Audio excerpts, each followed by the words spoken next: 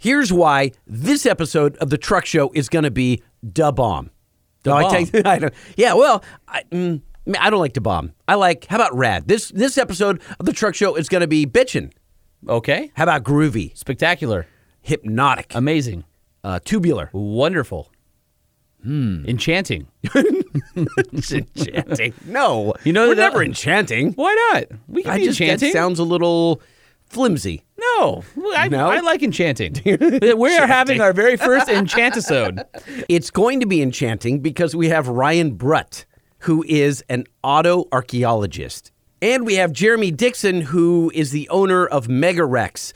And Megarex takes super duties and turns them into giant raptors. Like mega raptors? Like Megaraptors.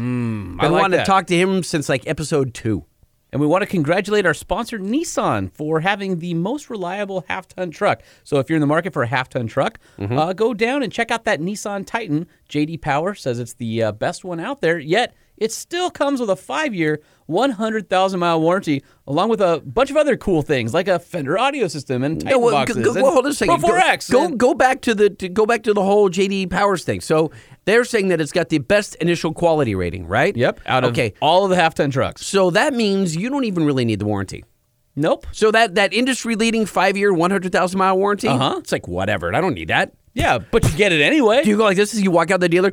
I don't need that. I mean, it's awesome to have, but your truck ain't going to break, bro. That's right. That's right. And you can also get the Titan XD with the 5-liter Cummins V8, which, as we all know, thing's a beast. Pretty awesome. Yeah, it is. It's fun to see all the people out there tuning those things now and getting some big numbers. I'd like to say that we were on the leading edge of following those guys tuning this truck. Yeah, we started all that. No, I'm not saying that. No, I'm not trying to take credit for the tuning. I'm just saying we were talking about it earlier. Can we take credit for all the Titans that have been sold? Yes, all the Titans that were sold with Cummins engines, those were us. And also gas V8s, yes, 5.6 Endurance. Those were us as well. And all the Frontiers, that's us too. Oh yeah, and the vans, the Nissan NV vans. Yes, that's us also too. us. Yep. Mm-hmm. You know what else is also us? Decked. All the deck systems all ever sold in the world. Every one of them. How many have you sold? All of them. All of them. And we want to make sure that you guys go to decked.com/truckshow, and here's why. August 10th, from 1 to 5 p.m. here at the Motor Trend headquarters, we're having a little shindig. We are having let's see if I can get this right. Okay, I'm waiting. I'm staring at you. 500 5-star review meetup. Yeah, you actually got it right. 500 5-star review meetup. That's 2 for 2. It is happening right here, August 10th. It's a Saturday from 1 to 5 p.m. We've got Nissan showing up with some of their coolest trucks and vans, and Decked is here. And here's the thing about Decked.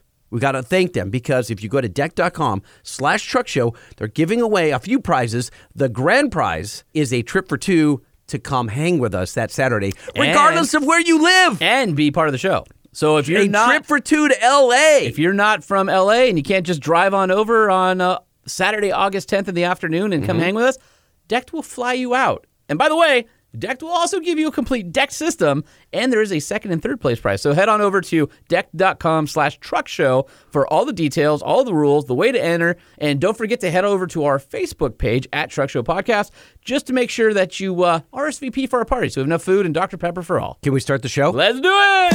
The Truck Show. We're gonna show you what we know.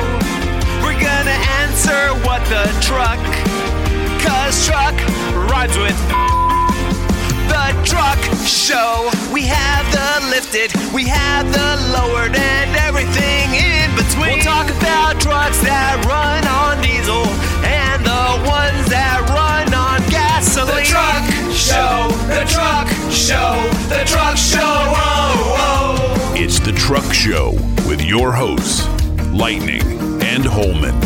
Holman, I forgot to break the news to you, dude. What? Well, we were talking about the party just now. Yeah. August 10th, 1 to 5 p.m. right here at Motor Trend. Everyone is welcome. Everyone. Whether you can bring your truck. We got plenty of spots out here. Bring your Jeep. Here's the deal. Okay. Omar, the guy that made that jingle that we just sang to. Omar that defriended me? The Omar that should be friending you again soon. Yes. I would hope so. Omar's freaking spinning at our party. Is he coming? Yes, he's a DJ. Oh, awesome. He is going spin. to? I want to see him do like a special DJ live version of the intro. I think that would be awesome. That might be kind of cool. Here's the deal. I told him that he could. I said, dude, spin for an hour. and then hang out and eat and drink with us for another 4 hours. And he's like, I'm down. I like that. Do you think he'll come in studio and record with us? Yes. Because I kind of want to. yeah. I want to ask him about his wackiness when it comes to how the hell did you come up with our crazy jingles? It just pours out of him. I watched him do it. I think it would be fun though to have like not to have Omar just singing jingles, but also to be here and like you could actually hear Omar talk. It would be weird. Oh, let's be make weird. him sing along with the jingle. Oh, he's doing 5-star and everything. He's especially doing 5-star. That is happening. All right, so we're pretty excited. We're signing more people onto this little shindig. August 10th, 1 to 5 p.m. Come down Motor Trend Studios in El Segundo, California, if you're in the area. If not, decked.com/truck show. Here's the deal with our first guest, Ryan Brutt. Now, you run in kind of the same circles as Ryan, but you don't really know Ryan, right? Ish. Yeah, we've kinda, never sorta? met. But yeah, he does freelance for Motor Trend for the Hot Rod Group. And I came across him on Instagram and went, oh, he knows a lot of the same people we do. And his Instagram's really freaking awesome. So I said, hey, you want to come on the show? He goes, I listened to the show. Which is weird. And I went, oh, you do? Oh, well, do you still want to come on? All right, dial Ryan. Hello. Mr. Ryan Brutt, Lightning and Holman, Truck Show Podcast. How you doing? I'm doing well, gentlemen. How about yourself this evening or afternoon or day, whatever the time it is? It's a podcast. It's podcast, whenever. whenever you're listening to it. So Right. you're good. Exactly. All right, we are very excited to talk to you, but before we do... Pull up a stool and share. Pull up a stool and share a story. Pull up a stool and share. How about you pull up a stool and share with us? Well, Ryan, if you're here in the studio, Motor Trend, we would have you pull up a stool, but you're not. Are you in Chicago? Where are you? I am in Chicago currently.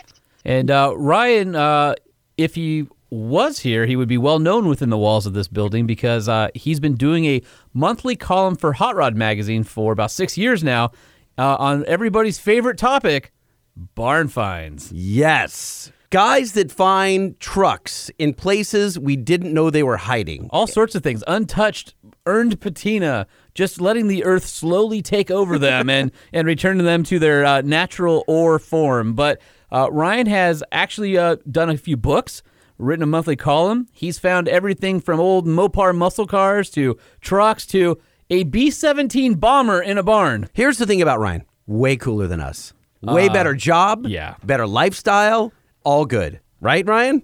Yeah, sure, let's go with that. I mean, if your words, not mine, I would say, I have no life, so it gives me the opportunity to go find rusty junk. But to each their own. Well, if you want to see the rusty junk, you want to go to the Auto Archaeologist on Instagram, and Ryan has a amazing feed. If you are into anything original with nature taking over, you have got to see some of the things on this Nature stuff. taking over. You're talking about shrubbery and stuff growing and Oh, yeah, vines through everything. The trucks and cars. Barn finds, junkyards, garages, out in fields. There are every make and model and type just slowly returning to its roots. How did you get started, Ryan? Well, it started 15 years ago. I discovered a 71 CUDA accidentally sitting in a repair shop here in Chicago. And it was between two bays. It was just buried, and I'm like, ooh, what's this cool car? And it just flipped the switch in my head. And after that, it was all downhill. If I could find this car accidentally, what could happen if I actually put my mind to it and started, actually hunting them? And it was a very slippery slope, and here I am. Now, you're not buying and selling these things because we've seen the TV shows that are doing that type of thing, and there are hunters looking for these, offering guys money. But that's not you, right? You're just documenting these trucks and cars. Correct. Most of these cars aren't for sale. I mean, you hear about it all the time. I'm going to fix them up someday. So I always go to the people up front first, and I'm like, hey, guys, or guy or girl, I'm like, why is this, CJ2A sitting in your front yard? What's the story behind it? I don't want to buy it. I'm not trying to steal it out from under you. I'm sure you've had every Yahoo under the sun, come and offer you $50, all that piece of junk away. Just why is this car sitting here? What's the story behind it? There has to be some sort of connection that you have to this car that's special enough to let you watch it slowly rot away. And most of the time, they're more than happy to tell you the story behind the car or the truck or the the Jeep. As long as I always keep people's information anonymous. I never post where the cars are at or who they are, just the story of the car. And people are more than happy to open up their doors when you're not threatening, their lives or the cars that they have or whatever's Right. going on. It would be interesting. I've often driven down like an abandoned, or like an empty dirt road in the middle of the desert. Holman and I were cruising out not too long ago and spotting cars and trucks that are just up on blocks or weeds are growing through them, tumbleweeds are packed inside. And you just think, what was the life? Like, who owned it? Did they buy it new? How many owners were there? Why is it sitting Did that out poor here? ass vehicle know that when it was rolling off the production line that would be its ultimate fate? Just think of all the cars and trucks that, have disappeared to the junkyards. I mean, those cars at least still exist. They may have some way to be resurrected, or at least parts of it survive. But think of the cars that we've heard about in our lifetime that have been crushed or, junked. I mean, I know personally of a few, like a 69 Mach 1 Mustang recently, been sitting in guy's front yard, and people made him so upset because they were bothering him so much about it. And he had it crushed. So that people would stop bothering him. No one could save it. I mean, people tried, and he just nope, get rid of it, crushed it. It was a big cube. Oh, my God. Do you remember when the Gladiator commercial came out on the Super Bowl, and they showed it, and looking through your feed, you clearly have an affinity for the old J-Trucks, but there was a old J-Truck that went through the Crusher and then sort of fought its way out and became the new Gladiator, and everybody was up in arms. How could you crush that great old truck? And if you look at it, 90% of it's CGI, and it's funny because there are certain styling cues like the moon visor or where the gas cap is or all those things and the hubcaps. And if you look as they're doing different shots of that thing being crushed in the Crusher, the CGI vehicle isn't the same vehicle as the original that they base it off of because it has different cues from different years. And then so you kind of go, oh, okay, good. They didn't ruin a perfectly, not necessarily good, but a candidate for being returned to the road. Absolutely. I mean, I know a lot of the guys over at Dodge and Jeep and all that, and they're real. I mean, you guys know I've listened to you guys talk to the engineers over there, and they're just as much gearheads as anyone. I mean, they don't want to see a viable project get destroyed.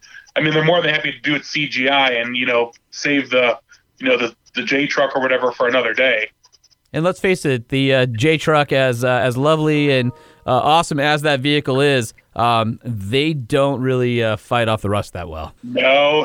Unfortunately, most of them, especially here in the Midwest that I've found, are they're in the Lightning, or they're in the Lightening Up package where you're getting better fuel mileage because there's less body to move around. There's also less wind resistance with all those Swiss cheese holes throughout them. A lot of airflow. Fresh air is good for you and all that kind of stuff. I mean, I had a Ram Charger that I loved, and eventually the rust got so bad I had to stick plastic bags in the holes, and I would pour 15 of them in clay. Wow. And it got so bad the driver's seat fell out of the truck while I was driving it, but there's a frame rail underneath. Okay, that's bad.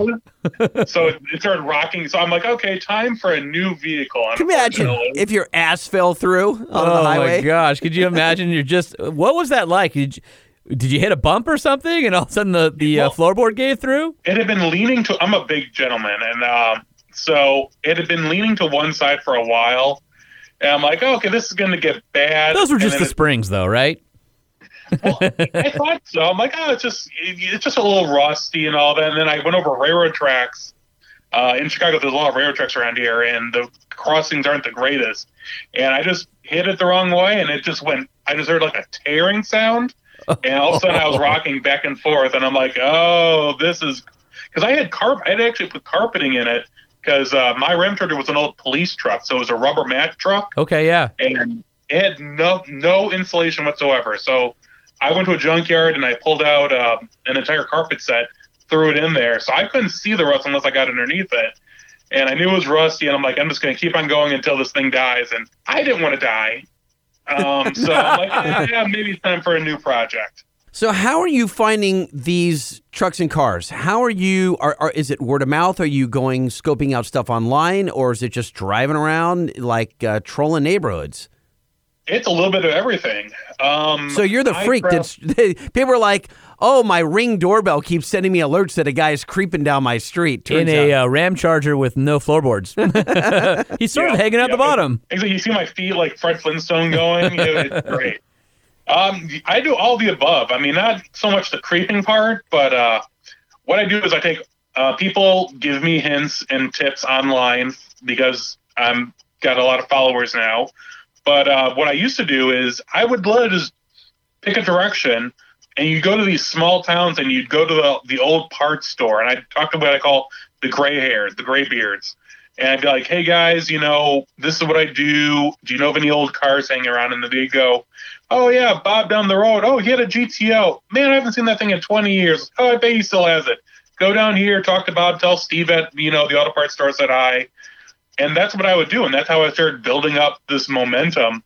And what I've had to do over the last 10 years or 5 years now is every story, every hint that I get, I put it on a map program. So I'm able to plot out my adventures. Like if I was on Power Tour. So I knew I was going to be ending in Cleveland basically and starting in North Carolina.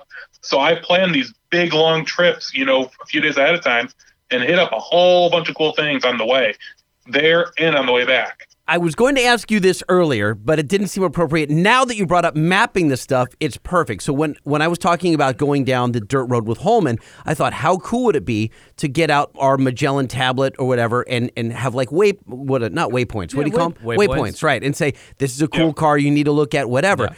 And then I thought, we should transfer this data onto Wikimapia. I don't know if you're familiar with Wikimapia, but I'm obsessed with it. No, you're not going to transfer to Wikimapia because you don't want it public. You don't want people to see it. No, I do. It's like when I go out, I love aviation archaeology, I guess you could say. And I've, out here in Southern California, we're just in the shadow of Edwards Air Force Base. And so during the 30s, 40s, 50s, 60s, when all the X-planes were going. A lot of plane crashes out there. And the beautiful thing about us desert folks is when you're out in the desert wheeling, desert folk. When a plane crashes with the military, there's always a road to it because they bring in all the heavy equipment to pick up all the pieces. And so there is a file that over time that I have been adding all these great plane crashes to that I keep private. And I found some other aviation enthusiasts, and they'll share. They say, as long as you don't make it public, we'll trade some info. And so I found some amazing historical, some not historical, some just cool plane crashes in the desert. And there's always a big scar mark. And even with the weeds and stuff grown over, there's always a road because they always brought in the heavy machinery, so you can always get there, and it's fascinating. Well, it's like I have a friend who does spelunking, who goes down to South America, Ecuador, places like that, and they'll spend almost a week underground at a time. They'll go down, and sometimes they parachute down. It's so low. Well, that's insanity. Right? And then they get a little kayak or canoe, and they'll go through these caverns that go 50 miles in one direction. And then they go, how do I get out? And then they map it, but they don't share the maps publicly. They share the maps on, like the website address is 1.264.7. But if you shared some of these cool finds on Wikimapia. People are a-holes. What you'll get is opportunists who need a part, and they're going to go find these things and start stealing stuff or steal the car in the middle of the night or ruin them, and then the treasure that is there won't be there anymore. So exactly. You can't do it. I've used, there's a few map programs I've used. Google Maps has a thing called Google My Maps, and it allows you to have a private online map that you can pin locations to. And it's 100% free. Gives you 2,000 pin points that you're allowed to do. And you can do every layer, you can do 2,000 points. So I have 4 layers of, I'm a car nut, truck nut, but I love trains. I love airplane archaeology. Who doesn't love trains? Airplanes, it's all awesome. Oh yeah, no, anything that, basically I say if it has any kind of, as long as I'm not walking, I'm interested in it. Old bicycles, motorcycles, anything with an engine or 2 wheels or more, I'm more than happy. So that's what I started doing was like you said, with every airplane thing, because I had a spreadsheet originally with all these stories. It was a real pain in the rear to try to figure out, let's say I'm going to Ohio. Oh, what's in Ohio? Well, Ohio's a big state. What is actually near my route that I'm taking? And so this map program, like I said, Google My Maps or Mango Map, it allows you to have a private map that you can pin locations onto. And so that's what I've done is I have, I think, 3,000 barn find alone pins. Oh my gosh. Oh yeah. If you look back on my Instagram feed or Facebook page, you can look. I had actually a breakdown of all the different layers. I have like I posted a while back. I found a steam locomotive in the forest. I posted the B-17. Wait! Stop! In the what? In the forest? What was it on? It was on tracks, and they had removed the tracks, like except for what it was sitting on, or. It's actually a really cool story. There used to be a steel factory west of Chicago that they were the ones that scrapped out steam locomotives. But since they needed they needed locomotives to move steel through their facility, they would just take the newest steam locomotive and use it, wear it out, and then scrap it. So they were using steam locomotives up until the 80s. They were actually one of the last steam locomotive users in the entire country. And so when the last 3 locomotives were being decommissioned, they pushed them onto this, like a stub track that ended in a forest, basically. But there's a little drive where you could like back up one of those transport trucks that like haul like cabooses or locomotives and such. So all these museums came and picked up everything but one locomotive. And it sunk into the ground and the forest came up around it. And so there it was. I mean, you can see the picture. It's literally... the tracks are completely buried in the ground now, but here's this big locomotive just sitting in the weeds. Man, that's awesome. So tell us a little bit about the B-17, because that had to be a big surprise when you walked in and saw that for the first time, because that's not a small plane. No, that was even a bigger surprise than you would think. I mean, I didn't even know it was there. I was next door looking at 3 57 Chevys in a shed, and they were 4 doors. There wasn't anything really. I mean, they were cool, but it wasn't special. And when I'm talking to the owner, he goes, "Hey, do you know what's next door?" And I go, "No, what's next door?" Please tell me more.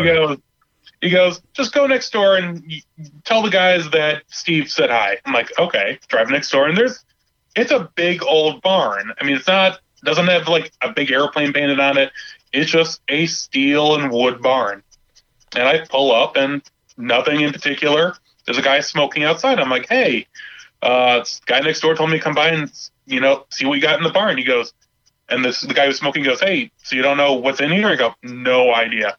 He laughs. What's that? It's like you're the idiot. You don't know what's in there. Yeah, there's an inside joke. How do you not know what's in here? Yeah. Like I said, there's nothing outside to tell what's in here. And then so you walk through a regular normal sized door that's like built into the bigger doors, and there it was, the main fuselage of this B-17 bomber. I went, huh, that's not normal. Where's the airport? It's not at an airport. I mean, there's not a landing strip nearby. It's literally, I did a video a long time ago, but it's literally farm fields all around it. I did a video of a 360 from that barn, and it's cornfields, the house next to the barn, and nothing but cornfields all around it. So when the guy finishes it, or at least partially finishes it, he's going to have to truck it about 20 miles to the nearest airport just to assemble it. I mean, in its final form. So how did it get there? Trucks. See, everything goes back to trucks, Lightning. The guy he was looking for a B-17, and he found it out in New Jersey at a scrapyard. And what had happened was they were going to scrap it immediately. So they cut it up. They took the wings off, and I think they cut the tail off. And it was at the back of the yard. And other stuff had come in, so they were busy with other stuff. And this plane kept getting moved further and further back into the yard until finally it was just buried, and they didn't touch it for like 50 years. And then he found it, and the yard was closing, so he bought the plane, hauled it out here to the middle of nowhere, Illinois, and started restoring it. And it's really cool because it's an early B-17. It's a tall tail, what they call it. It was converted to a cargo plane, so they never converted it because these planes were known to break the tails off because the tails were so tall.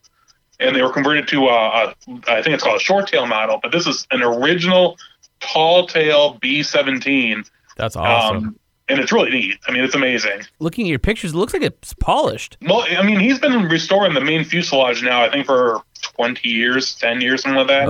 What's the plan, Ryan? He's going to restore it, and it's going to be back in flyable condition, he says, and fly it, I guess. I mean, wow, there's only a handful of B-17s that are actually flying now. So, I mean, that's a huge undertaking. More power to it. And unfortunately, like I said, it's in the middle of a farm field, and it's, He only has a handful of volunteers that help him put it together. And how old is this guy? Is he going to pass away before this comes to fruition? Because you've got to run into these all the time, where it's a guy who wants to restore his youth, and it's just never going to happen because he's either getting old or he's out of money. Is this one of those? This guy, he's not that old. He's in his probably, I'd say, 50s, maybe 60s. He's got time. That's what I'm saying. And he's actively been working on it for 20 years. It's not like it's been sitting. I mean, it was sitting in the junkyard for 30, 40 years. Sure. But it's been actively worked on as it's been in his possession. So it's not like it's just sitting still, but it's just, there's so much. I mean, it is, I think they finally finished. I haven't been there in about a year or so, but I know they finished the tail, and I think they reconnected it to the main fuselage, but they never touched the wing. You could see the wings. I don't think they've ever touched them. The engines, who knows? I don't think they've ever touched them. And so he's got a lot of work to do. That's the bottom line. He's got a lot of work to do. Oh, yeah. Years upon years of work, unfortunately. But what I didn't show in the pictures is behind the barn that faces the cornfield, he has piles of jet fighters that he uses. Wait, what? His piles of jet fighters? He buys these surplus jet fighters, and he uses it for trading fodder.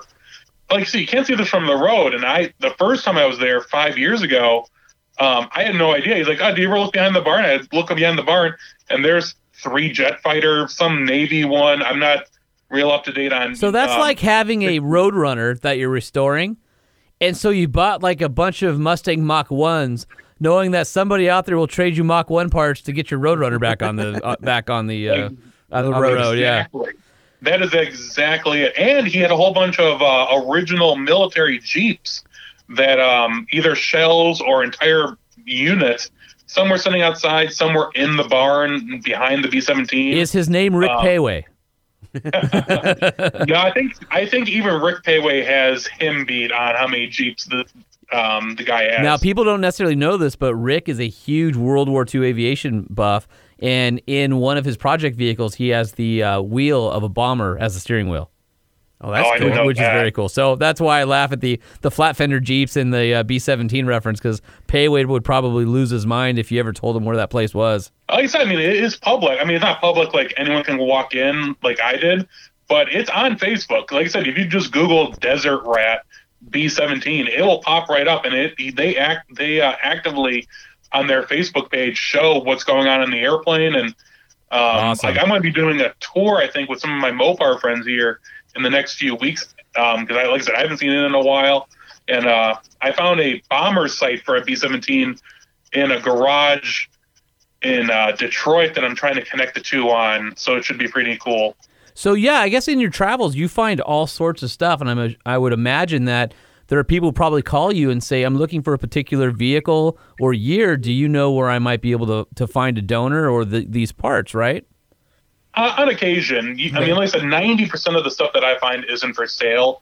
But if anything ever does pop up, or I do have a list of people who are always interested in muscle cars or cool trucks and such. That I go down the list. I'm like, hey, I found this 69 GTO Judge. It's been sitting for 40 years. Wow, here's that's some cool. pictures I took of it. And Well, are you interested? And yes, no, maybe. So let's talk trucks for a second. What is the rarest or most special truck you've come across that you're like, I've got to find, I need to own this, or someone's going to get rich off this truck? Oh, man, I found a lot of stuff like that. My favorite truck, though, is a Dodge Dude. Have you guys ever heard of that? Dodge we have Dude? actually talked about the Dude on this show. Oh my God, that was many That's what episodes I thought. ago. Do you remember what was special about the Dude advertising? Come on. I know what it is. Yeah, I so mean, Ryan knows, I don't recall. and you corrected me on the gentleman's name who was in the advertising. I don't recall. I have a bad memory. I know you have horrible hearing and a bad memory. And What's that? Don Knotts. Oh, Don Knotts. Don Knotts. Yeah, and there is advertising for the Dude, and there's a picture of Don wearing a cowboy hat and stuff, which is hilarious. So it is. So you find this, and was it in complete disrepair or in decent shape? What was the story with this dude? Well, I found a few of them through with the this years. Dude, that's but- funny. Here you go. Here's the ad, by the way. I'm pulling up Oh, the ad. there's the for ad. Lightning. Oh, look at that lime green. It's the ad is from. It doesn't say what year, but it says the Dude new sport trim package for And then it doesn't have the year, but it says Don Knotts says the dude is another tough truck from Dodge in exclamation points or in quotes, and it says Dodge Swept-Line works like a Wrangler, looks like a dude. Now you can order the rugged Dodge Swept-Line snazzied up with the new Dude Sport Trim package. The Dude is designed for people who want a quote-unquote tough truck built by Dodge and a sport truck that has the looks to make the heads turn. But why Don Knotts? Because Don Knotts was a goofball. He was always a goofball. And you'd get, if you were going to call something a dude, wouldn't it be like John Wayne or something? Like, I don't know. Yeah, I mean, not Don Knotts. Like I said, in the ad, it's like it's trying to expel, trying to be cool. Don Knotts was never cool. I mean, he was a funny guy. Yeah. And he was a, goofball. But if you want, like I said, you want John Wayne, you want, Clint Eastwood. You Maybe want that's someone part of that. that's part of the lore. That's part of the fun of the Dude is but the not at the mismatch time. in advertising. Yeah, but not at the time that they created that. They needed someone like, important. With some weight. In case anybody's wondering, the Dude Sport Trim package includes the following items: a new body side C decal. It's the C stripe, white or black. New tailgate decal with Dodge identification, white or black. Plain tailgate, bright tail lamp bezel. Body colored outside mirror arm, body colored gas cap, which, by the way, body colored any of that stuff back then. Super rare. Yeah, that was a big deal. New Dude decal, new passenger car type 15-inch wheel trim rings on the D100 models only. Apparently, you could get a Dude on higher payloads. Black painted wheels with black decal or white painted wheels with white decal and bright hubcaps, and they were 16.5s. 16.5. Yeah, what a bizarre size. That was a crazy package back then. Well, if you remember, a lot of the GMs of the mid-'80s had 16.5s on it. I know. I didn't know that. Yes, they did. So No, absolutely. You came across this. You're like, wow, that's cool. Have you ever bought a truck that you found or made an offer or some guy's like, you can get it off my property and you can have it? I wish. My Ram Charger was the closest thing to that. I mean, I live in Chicago, like Chicago proper, so I don't have a lot of space to put stuff. So I've been able to put a few friends on the trucks and such, but most of the time they aren't for sale. I mean, like they're sitting out in fields and no one's really wanting to get rid of them. Sort of a shame. Especially the dudes and all that. It's sort of a shame. You could sort of feel like these things could be returned, to the road, and here they are just sitting around a field. Oh, absolutely. Especially the trucks, the old farm trucks that have that real, the look of patina, and that they're just rusting away on the field. And they, the owners, just like every other car I find, they'll get to it someday. There's a reason they kept it out in the back 40, and didn't crush it. And I'm like, oh, that just sucks. I mean, like the Dude, I found 3 Dudes, and all of them will probably be there till the end of time.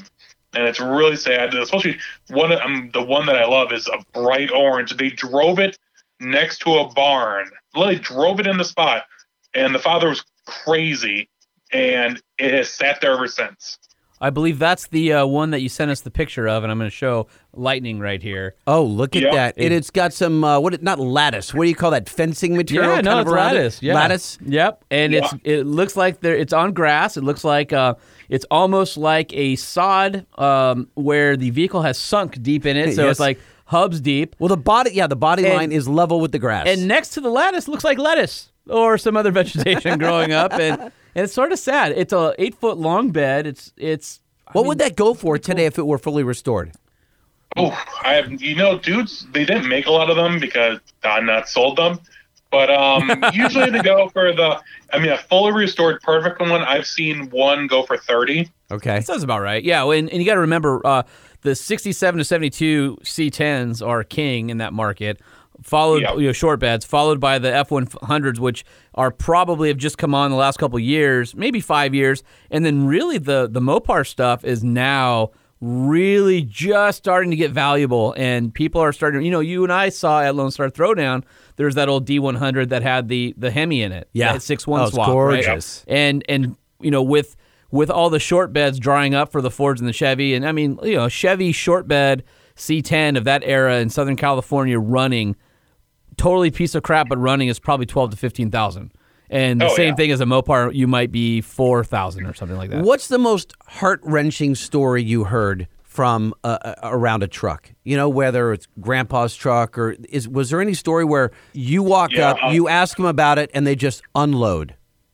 Oh yeah, no. With I their had the one emotions. that- Yes. Not their shotgun. Yeah, they're not That's shooting 12 at you, gauge. which I'm sure does happen as well. You know, as long people are. I mean, I've only had one really bad incident with an individual, and it was because they were crazy. Everything else, I mean, I've had people, say, "Hey, I'm not interested." I've never had a gun pulled on me. I've never, had anyone threaten my life, other than the one guy. But the saddest one was there was a really cool Chevy C10, long bed. It's a long story about how the family had gotten it, but the grandfather died in it, actually. Not like, got in an accident, but he pulled up to the house, had a heart attack in the driver's seat, and, they got him out of it. Unfortunately, he had passed away, and they never touched the truck. The truck just sat exactly where he had driven it to. Oh, that's creepy.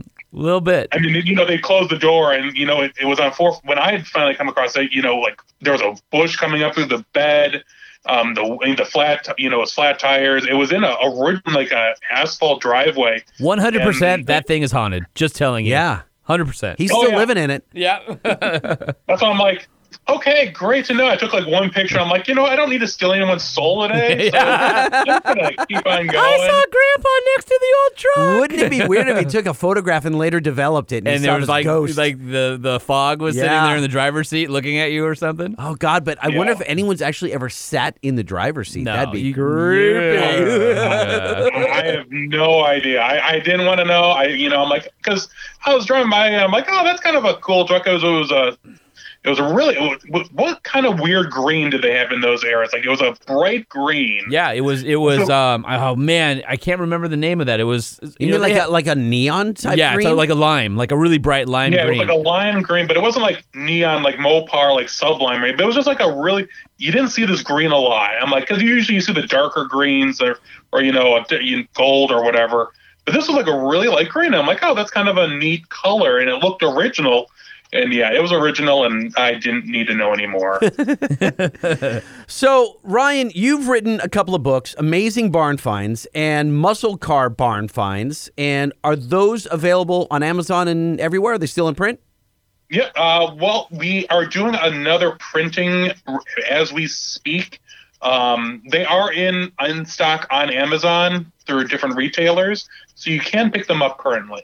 Okay. Your recent, not claim to fame, but your biggest look is Instagram, The Auto Archaeologist, correct? Correct. Over 100,000 people watching his rusty car porn. It Yeah. is. It. I mean, literally. So the way we found. By the way, Ryan- that is my adult name. Oh, I thought that was your band name. Rusty Carport. Yeah, so I was scrolling through and I saw that we were liked, and I went, "Oh, this is a cool page." I went through and probably spent like an hour looking at awesome, rusty old treasures, and then went, "All right, we got to have this guy on the show. This is awesome." Yeah. Like I said, these feeds are really special. He's on Ryan's on YouTube as well, so youtube.com/autoarchaeology. Mostly cars on that. Are you trying to add truck content, or is it just whatever you happen to find?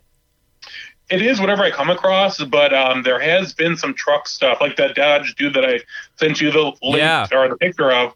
I do have a video of that will be coming out here in the future. Nice. I tried to do them monthly instead of all at one time because I travel all the time, so I have big backlogs of pictures and videos.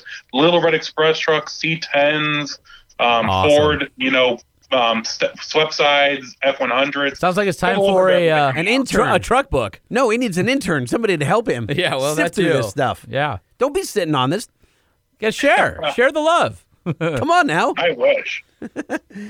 All right, Ryan. Well, I appreciate you hanging out with us. This is really, really cool. And you guys, again, Instagram, The Auto Archaeologist, if you want to peruse the photos. Sounds good, gentlemen. Yeah, there's pictures, video that's always popping up. Awesome, man. Well, we appreciate your time, and thanks for being a listener, because we love finding out that cool people listen to us and we can kind of share our passions. No problem, gentlemen. I appreciate you having me on. And here's hoping I don't have iTunes, but 5-star review. Hey, 5-star! Sweet. Right on, brother. And that's Ryan Brutt, the Auto Archaeologist, and we'll keep up with you. And if you find anything cool or have any stories truck related, give us a call back and let's get you back on.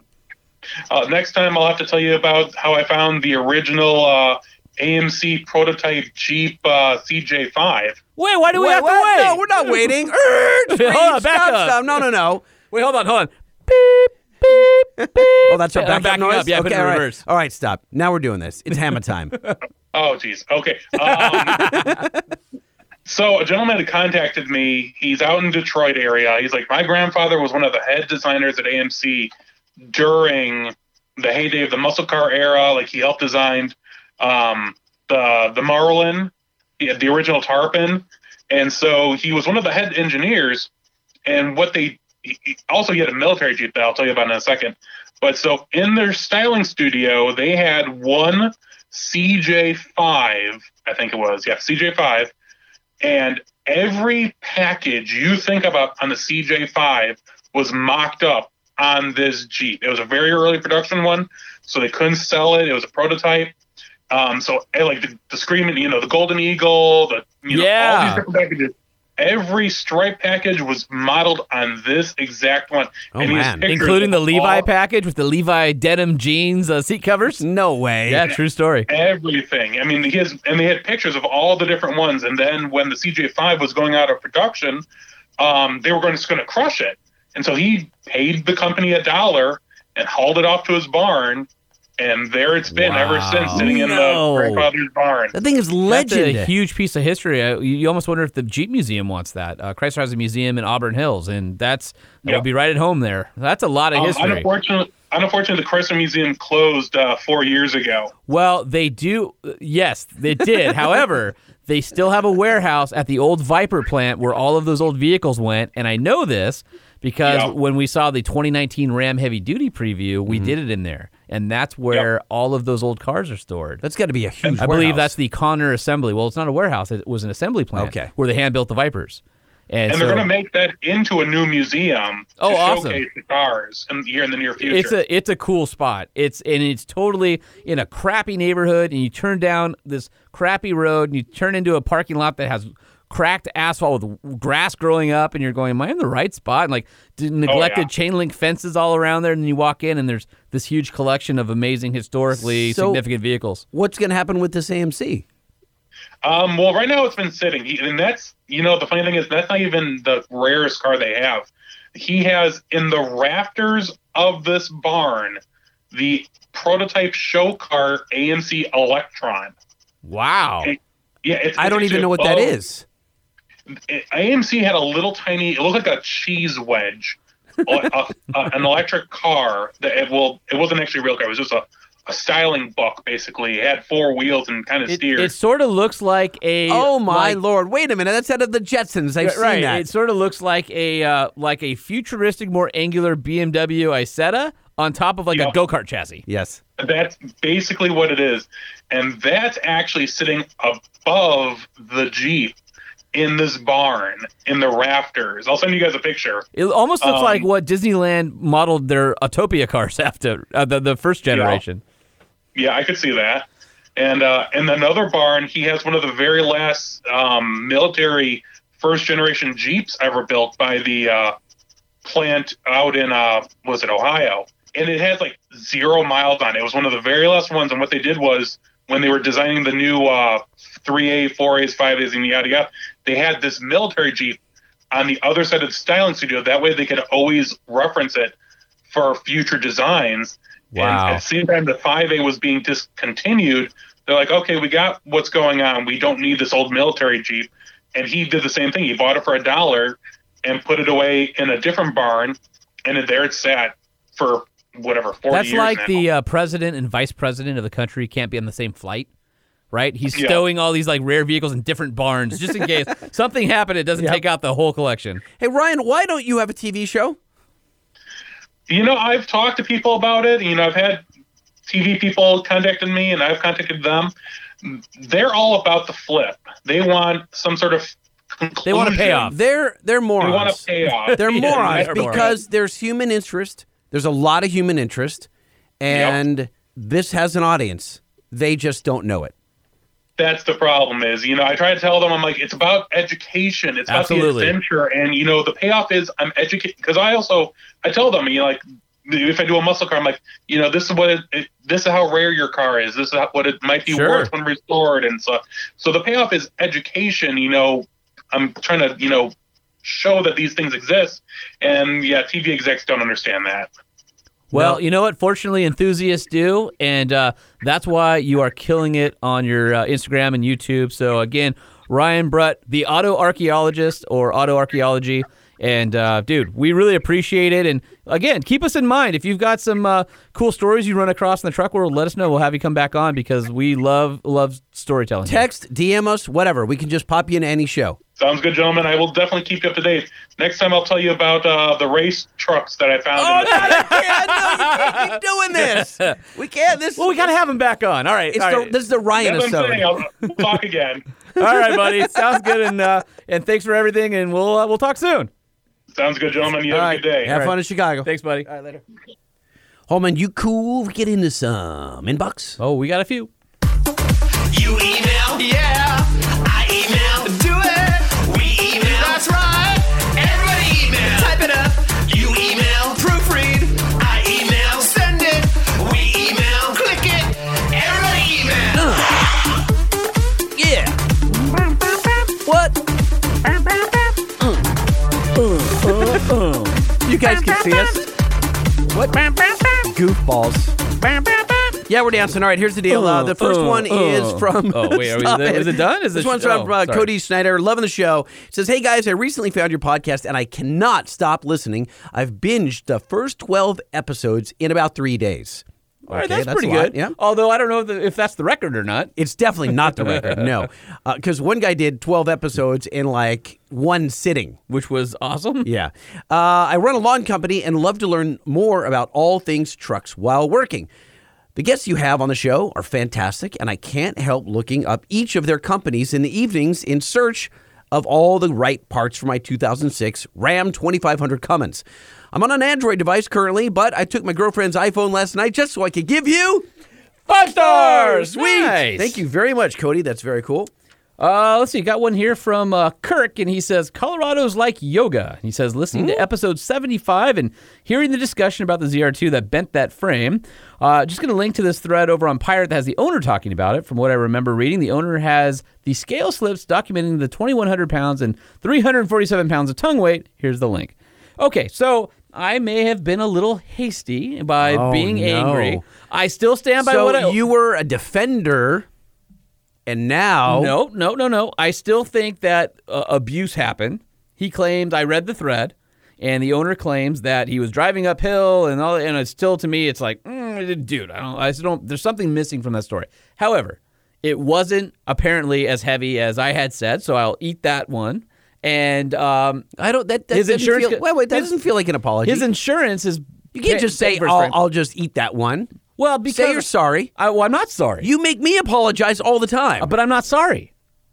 Are you saying you're sorry? I'm saying... We are deeply sorry. For questioning his story. No. But it started with it wasn't really his story. It started with my friend. You went on a crazy rant. You're like, you're way overweight. Well, listen, I still think something's not up. And I want to say that there was a pintle hook or something like that on it, which changes the force of the trailer. But he says he's going uphill and he wasn't going too fast. And I don't know. All I know is there's something fishy there, and never believe anybody that says, my buddy, in front of a story. I still stand behind that. What happened with the ZR2?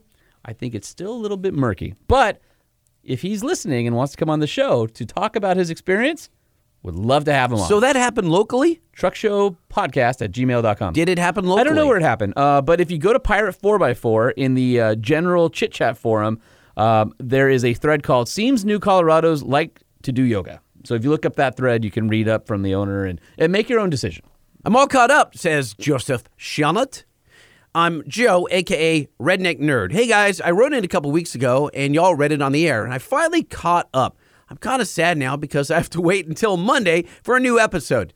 I have another question for y'all. With a torsion bar suspension, what would be the best way to lift it without making my ride worse than it already is? My 03 Ranger FX4 needs some help. What do you recommend? So there was a kit, and I had it on my truck that removed the torsion bars and put in coilovers from RCD, and it's no longer in production. You can take the torsion bars out, and there's a number of fab shops and race shops that make a coilover replacement kit in long travel. I know that Camberg, our friends down at Camberg and Huntington Beach, Jerry over there, he has a kit that upgrades the suspension with reservoir shocks, but doesn't remove the torsion bars. He may have something. He may have a solution now that does do the torsion bars and gives you a little bit of a lift. But most of their stuff is about performance, not necessarily height.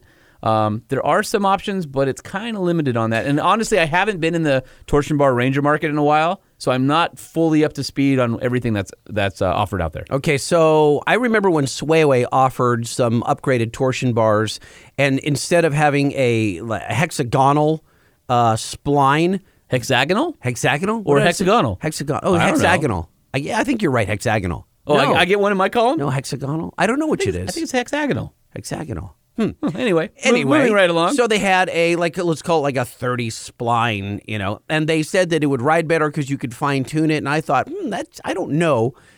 You crank the torsion bars up, it's going to get rougher. Is there a way? Are there torsion bars that have different spring rates? Or if you want a better ride, you have to get coilovers? Yeah, you can have different spring rates. You can turn up your torsion bars. But then it gets hard. But it gets a horrible ride. Well, and you also lose travel, too. Because you're changing where the vehicle sits in the ride height, right? Because you're lifting it, and so you end up losing down travel because you're moving the vehicle and pushing the suspension down. So there's really no way to get around it. So basically, you really have to go to coilovers. I would think, coilover or a drop bracket kit. You might be able to get a torsion bar drop bracket kit from a maybe Trailmaster had one back in the day. Superlift might have had one back in the day. But yeah, that's kind of limited on that. But he's looking for a better ride, though. He's not looking for more lift. He's looking for a better ride. Then if he's just looking for a ride, does he not say he wants lift in there? Let me see here. He says, you're right. He does say. He says, what's the best way to give it some lift without making my ride worse? So you are correct. Yeah, I would Google, because like I said, I have not been in that market for a long time. On my truck, I went to full race long travel suspension on it and did 4 inches wider per side and had 14 inches of travel with 4-wheel drive in the front and 17 in the rear with Devers. And so that's one way to go. So with his truck, is there any site specific that he should go to rather than just Googling blindly? There's DesertRangers.com, and there's Off-Road Rangers back in the day. I don't know if they still exist because it's been a long time since I've There's got to be a been in that Facebook market. group he can go to. Oh, I'm sure there's a Facebook group. Okay. So. Well, a little research will get you there. All right, we got one from Garrett here. It says, Dear Lightning and Holman, how dare you short me an episode? I listened to your episodes through Google Play. I was listening to episode 62 when you were talking about Jonathan Ward being on a previous episode. Odd, I don't remember that. I really enjoyed Jonathan after seeing him on the Hooligans Garage, so it struck me as funny when I didn't remember him being on your podcast. What is he talking about? After a bit of searching and comparing, you two shorted me an episode. It's on Libsyn, but not on Google Play. The shame you two must feel. Might want to inform us Google Play folks that they have an episode to catch up on. Yeah, buddy! On Libsyn. I'm backtracking and listening via Libsyn feed as we speak. Will this get 5 stars? Probably, but time will tell. Oh, come on now. Garrett. Garrett, listen, we're sorry, but I don't know. But sometimes the RSS feed doesn't get picked up, but here's the deal. You don't have to go to Libsyn. You can go to Spotify. You can go to Podbean. Pandora. You can go to Pandora. Radio.com, iHeart. Apple. You can go everywhere. So, but Libsyn is our hosting service. They're amazing, by the way. In the podcasting space, Libsyn is one of the best places if you're in the podcasting world. And that's Libsyn. That's Libsyn for Liberated Syndication. Yep, Yes. and they're amazing. So glad you're, finding us through them because we love them. And we appreciate the 5 stars, Maybe. presumably, that you're going to give it to us. We would appreciate them. Twitter, says Matthew. Hey, Sean and fellow Mini owner. Oh, damn it. Seriously? Okay. Wait, not anymore. I sold my Mini Cooper to buy a truck. Anyway, I just wanted you guys to feel the love from Twitter by adding you to my following list. It'll probably be another year before I open Twitter again, but I wanted to help you guys and your numbers. Great show, you guys. Keep up the good work. Matt from Birmingham. And P.S., he says, here's the Mini. But now I daily a Tahoe or an old Ranger and is kind of a real dark green with a white top.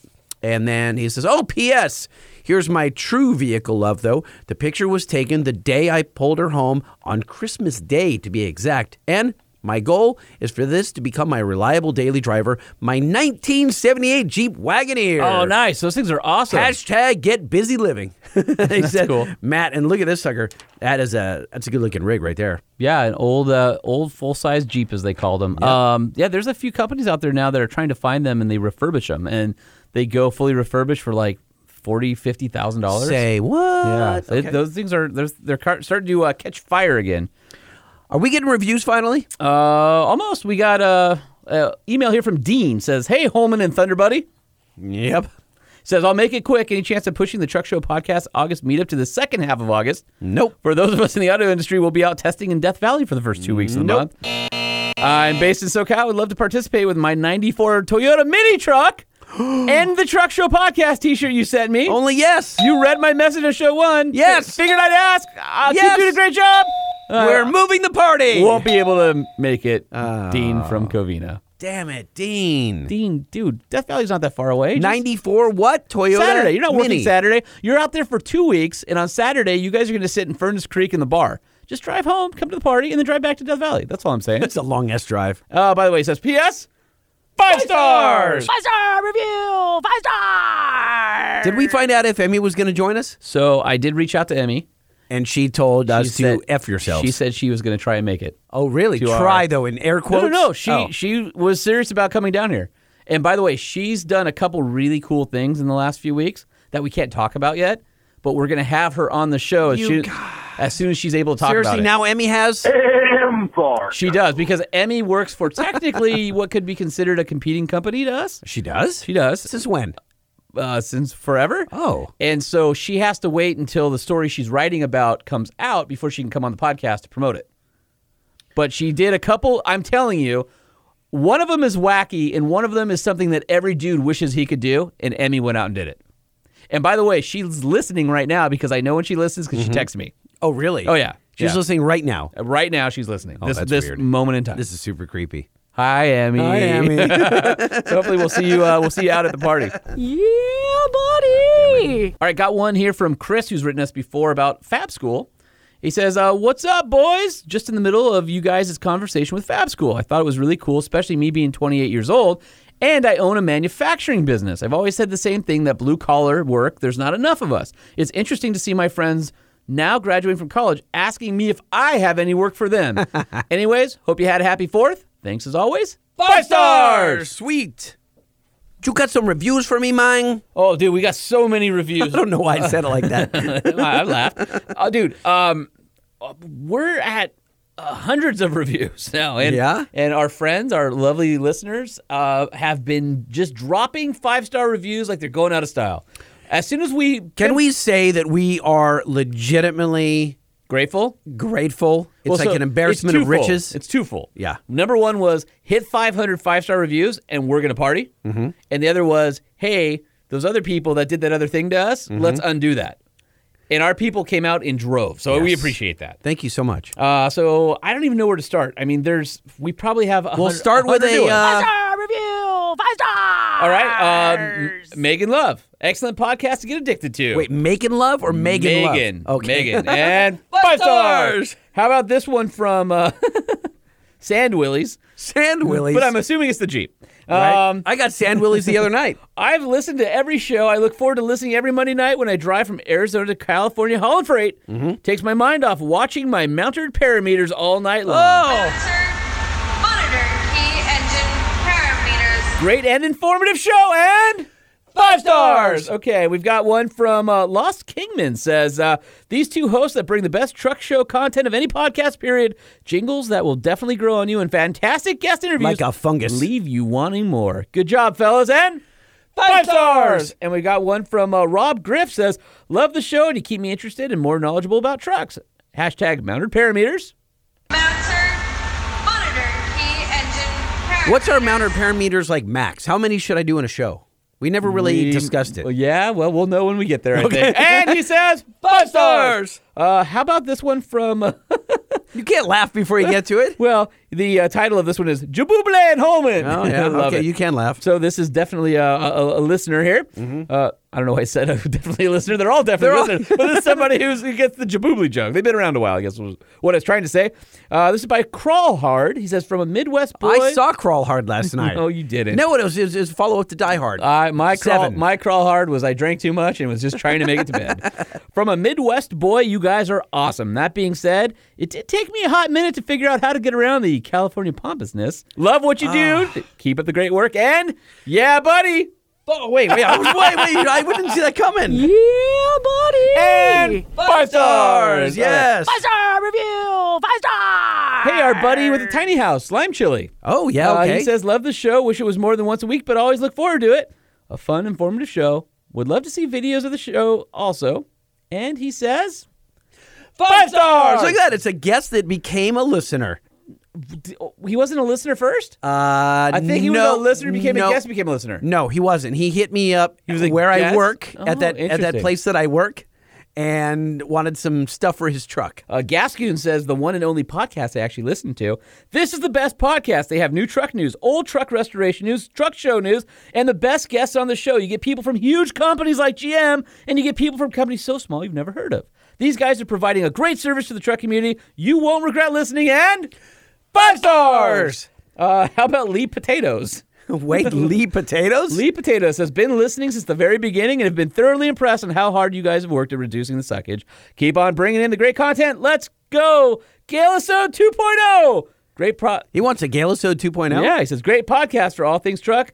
Yeah, buddy. Yeah, buddy. A lot of Emmy on this one. And 5 stars! All right, we got one here from Garage Club 570. Says 5 stars! Yeah, right buddy. out of the gate. Oh, another yeah, buddy. Come on now. Yeah, buddy. And mounted parameters. Oh, my God. Bouncer, monitor key engine parameters. How about awesome podcast, especially if you like trucks, from McCain114, and that's 5 stars! Wait a minute. You beat me. Let's do it again. We have to sync up. Right. 1, 2, 3. 5 stars! Okay. There we go. How about MT Sound, Ridgeline the Trail Boss? Before I started listening to the Truck Show podcast, I bought a 2019 Honda Ridgeline. After hearing you almost ran out of breath. I almost did, because I didn't breathe at the right time. Pause, take a breath. After hearing the endless jokes that it's not a real truck, I quickly traded it for a 2019 Silverado Trail Boss. Thanks, Holman and Lightning, for showing me the way. Real truck, best life, and 5 stars! And we've got one from our fan, FJ Cruiser, says, best automotive podcast ever. No way. Yeah. I appreciate it, but there must be some really bad automotive podcasts. Well, there's bad ones, but there are ones better than us. I mean, come on. He says, if you're looking for a morning show type layout that has the back and forth of the host and some great interviews with people in the industry, yes, the jingles can be a little annoying at first, but trust me, they get better the more you listen to the show, and you might even start singing along with them. Oh, it's very nice. Or find yourself humming them, and 5 stars! All right, we've got one from, HarpKel390 says, award-deserving podcast. No. Awesome chemistry. Don't be silly. No, really. Great. Come on. Great information and amazing guests. Honestly, the best automotive podcast out there. Thank you. Thank you, guys. Appreciate it. Oh, too kind. Too kind. And 5 stars. Do we want to keep going, or are we good there? I think we're okay now. By the way, every one of those came on one day. That's what she said. I don't know how to get out of that. 5-star review! 5 stars! You know what's funny about that is, like, that was an impromptu Emmy. She stole your recorder. Yeah, she just did that. It was like you guys were up in Moab and she grabbed your and it wasn't phone. In the studio. We didn't even know, and now it's like part of the show. Oh man! All right, well that's it for reviews. We have hundreds more to go, but we won't. We're not going to read them now. That's no, enough. But hey, listen, we honestly, sincerely, Holman and I really, really appreciate the reviews, and especially when you guys write them, you actually take the time to write something out. Absolutely. To be funny. It's freaking awesome. So thank you guys so much, and especially the ones with our inside jokes. Like when you guys throw the inside jokes in there, we know you're a real listener. I'll tell you how it's really cool. My kids and my wife read them, and they get a kick out of it. That's pretty cool. So, yeah, it's pretty cool. Like, I guess Dad's doing something kind of cool. Yeah, Dad's cool after all. Barely. All right. Speaking of cool, I think we should get into Mega Rex trucks. I want to call Jeremy Dixon. We've been working on this guy for. That's not actually true. We've known about this guy. We've known about this guy since one of you guys out there. Yeah. Hit us up very early on. Episode 2 or 3. It's like over a year ago, and you said you need to talk to Jeremy at Mega Rex. He makes these amazing F-250, F-350s that look like giant raptors. And so I don't know why we suck and we didn't call him sooner, but I feel like we need to make up for it. Let's get him on the phone.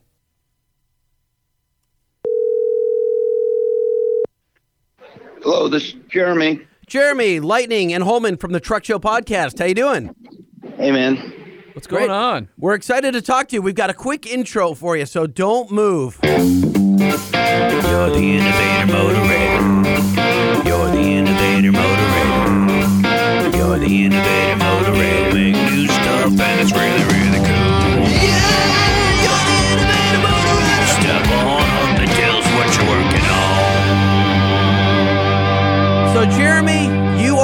Innovator Motorator, because you are making some big-ass, super rad trucks. We've had several of our listeners write us, call us, leave messages. Let's back up. So when we first launched the show back in March of 2018, one of our very, very first listener emails was, "You got to do something with these guys." So we why had are we so late? I don't we know. Waited this long. It's been on the list. I don't know. We're happy to talk to you. You guys are lame. That's probably true.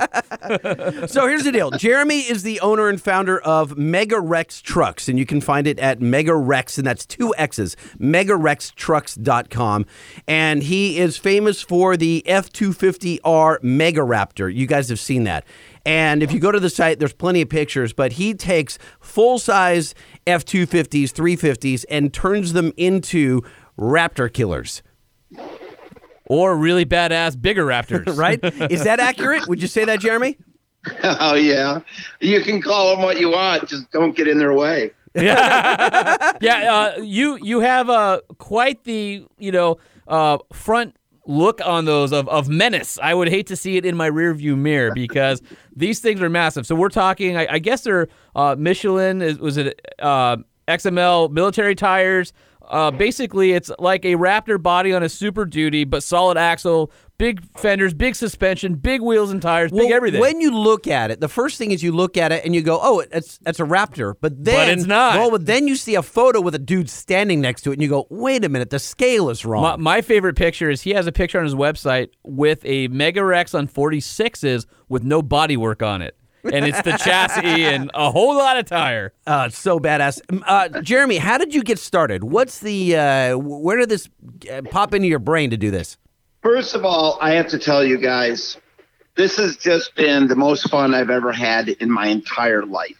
I mean, it's just been a wonderful experience and a great trip and just awesome.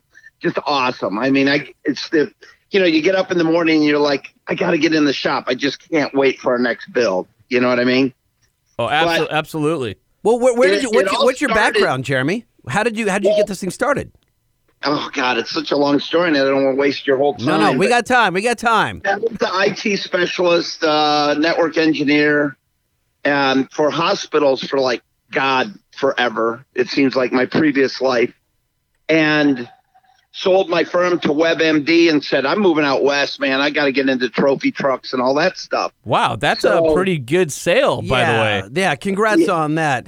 Yeah, I did really well. So I left Florida and came out to Arizona. And, of course, trophy trucks they make you slobber all over yourself. You know what I mean?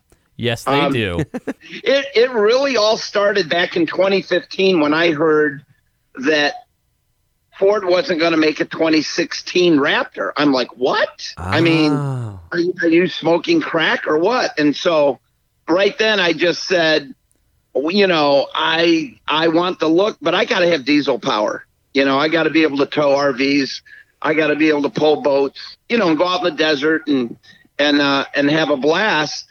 And coincidentally, I had a Super Duty already with a V10 in it that I was running already 46s on, the MRAP wheels on 46s. So how many years ago was that? That was like 2017, 2016 timeframe? 15. I mean, that's a pretty big, back then, I mean, I know we're only talking about, 4 years ago, 4 or 5 years ago, but that is really when it started, when people Super Duties were putting 46s. I mean, that's a big ass tire. There's still not many guys doing it.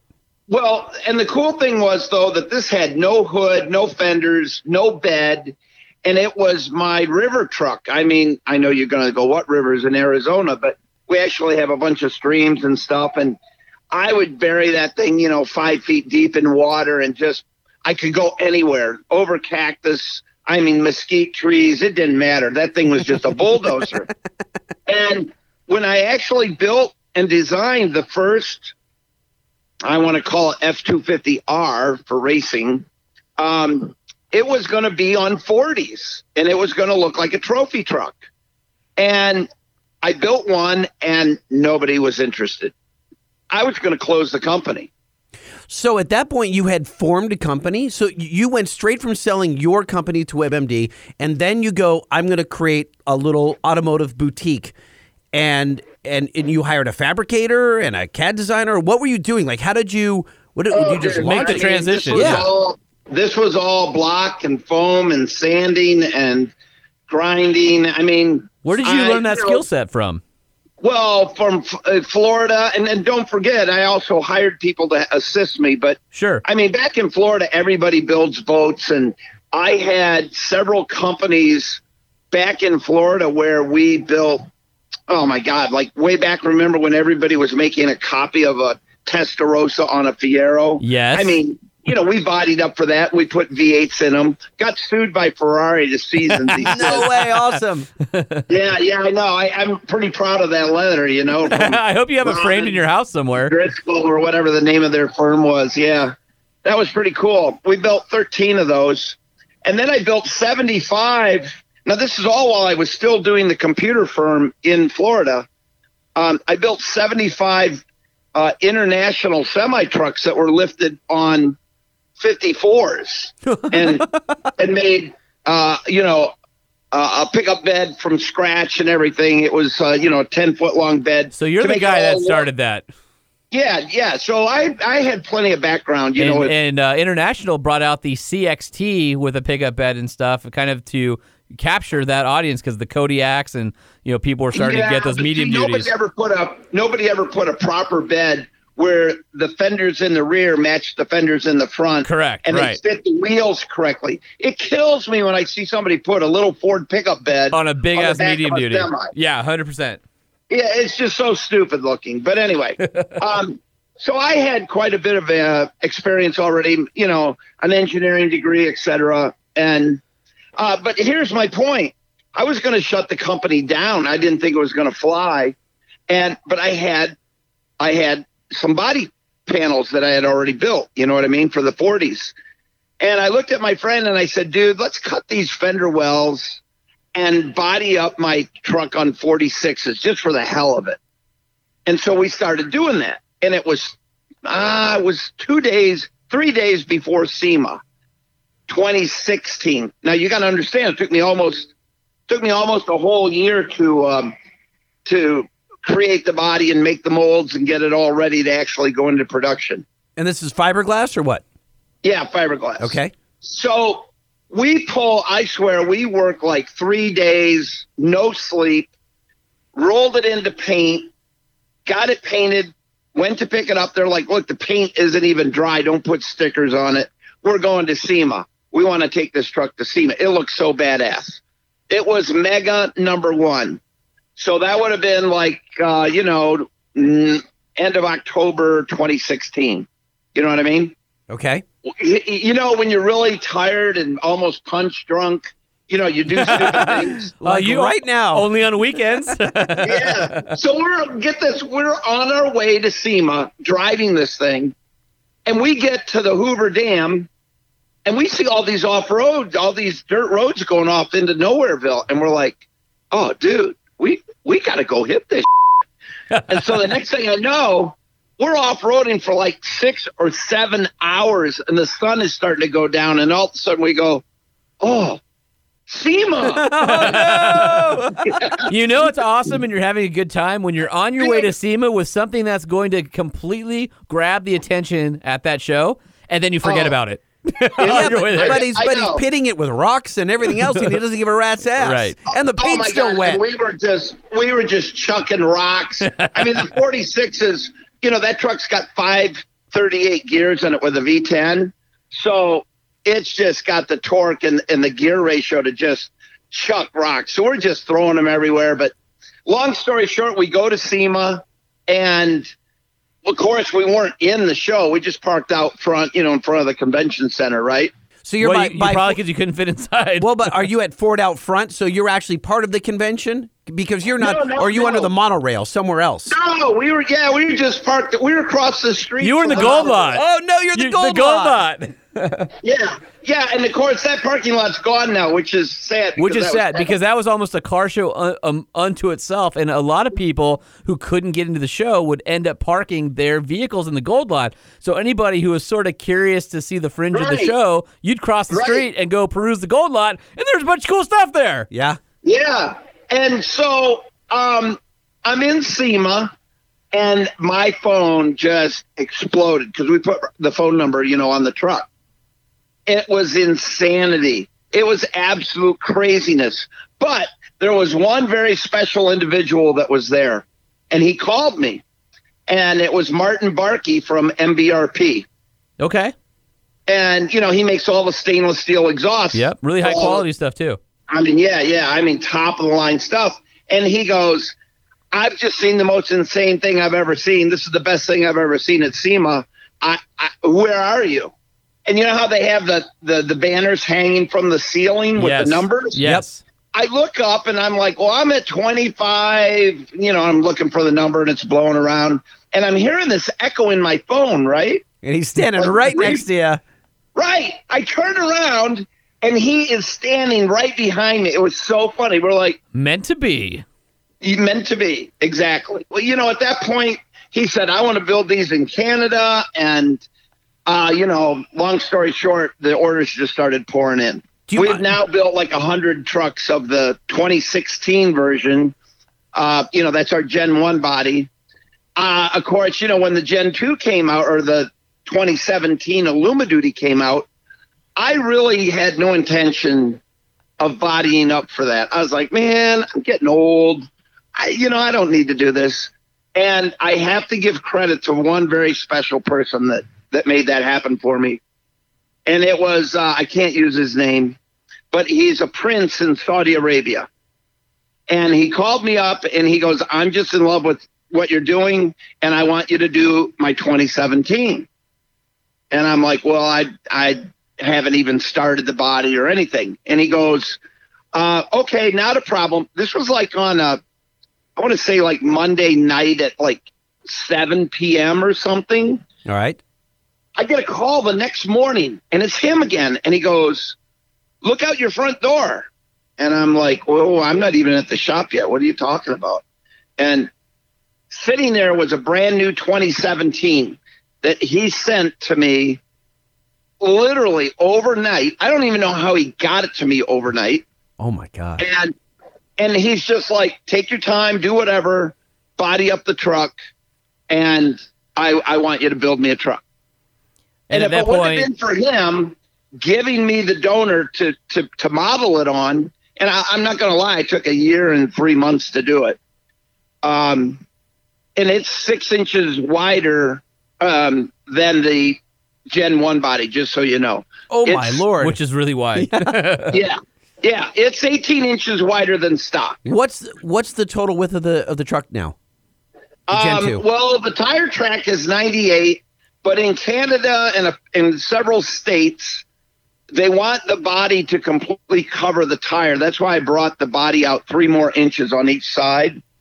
So we're 100% compliant now with all states and Canada. I think California has that too. They had that issue with my dually as well. Yeah, you got to have mud flaps if you don't. Exactly. Yeah, so it just makes the truck look wider, which I like.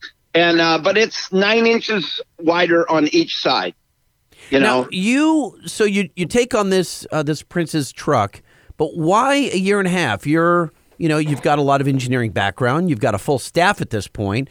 Why does it take so long? You kind of know how to tackle this project. Because I'm OCD. No truck goes out without me going over the truck 100%. And I will say that if you see one of your trucks in person, the paintwork and the bodywork is immaculate. You see a lot of aftermarket fender flares that are done in fiberglass or desert racing that are meant to be sacrificial, or you'll see body kits. The headlights never fit right on those things. The headlights you always need a body guy to fit it, but your stuff is really clean and really well fitting.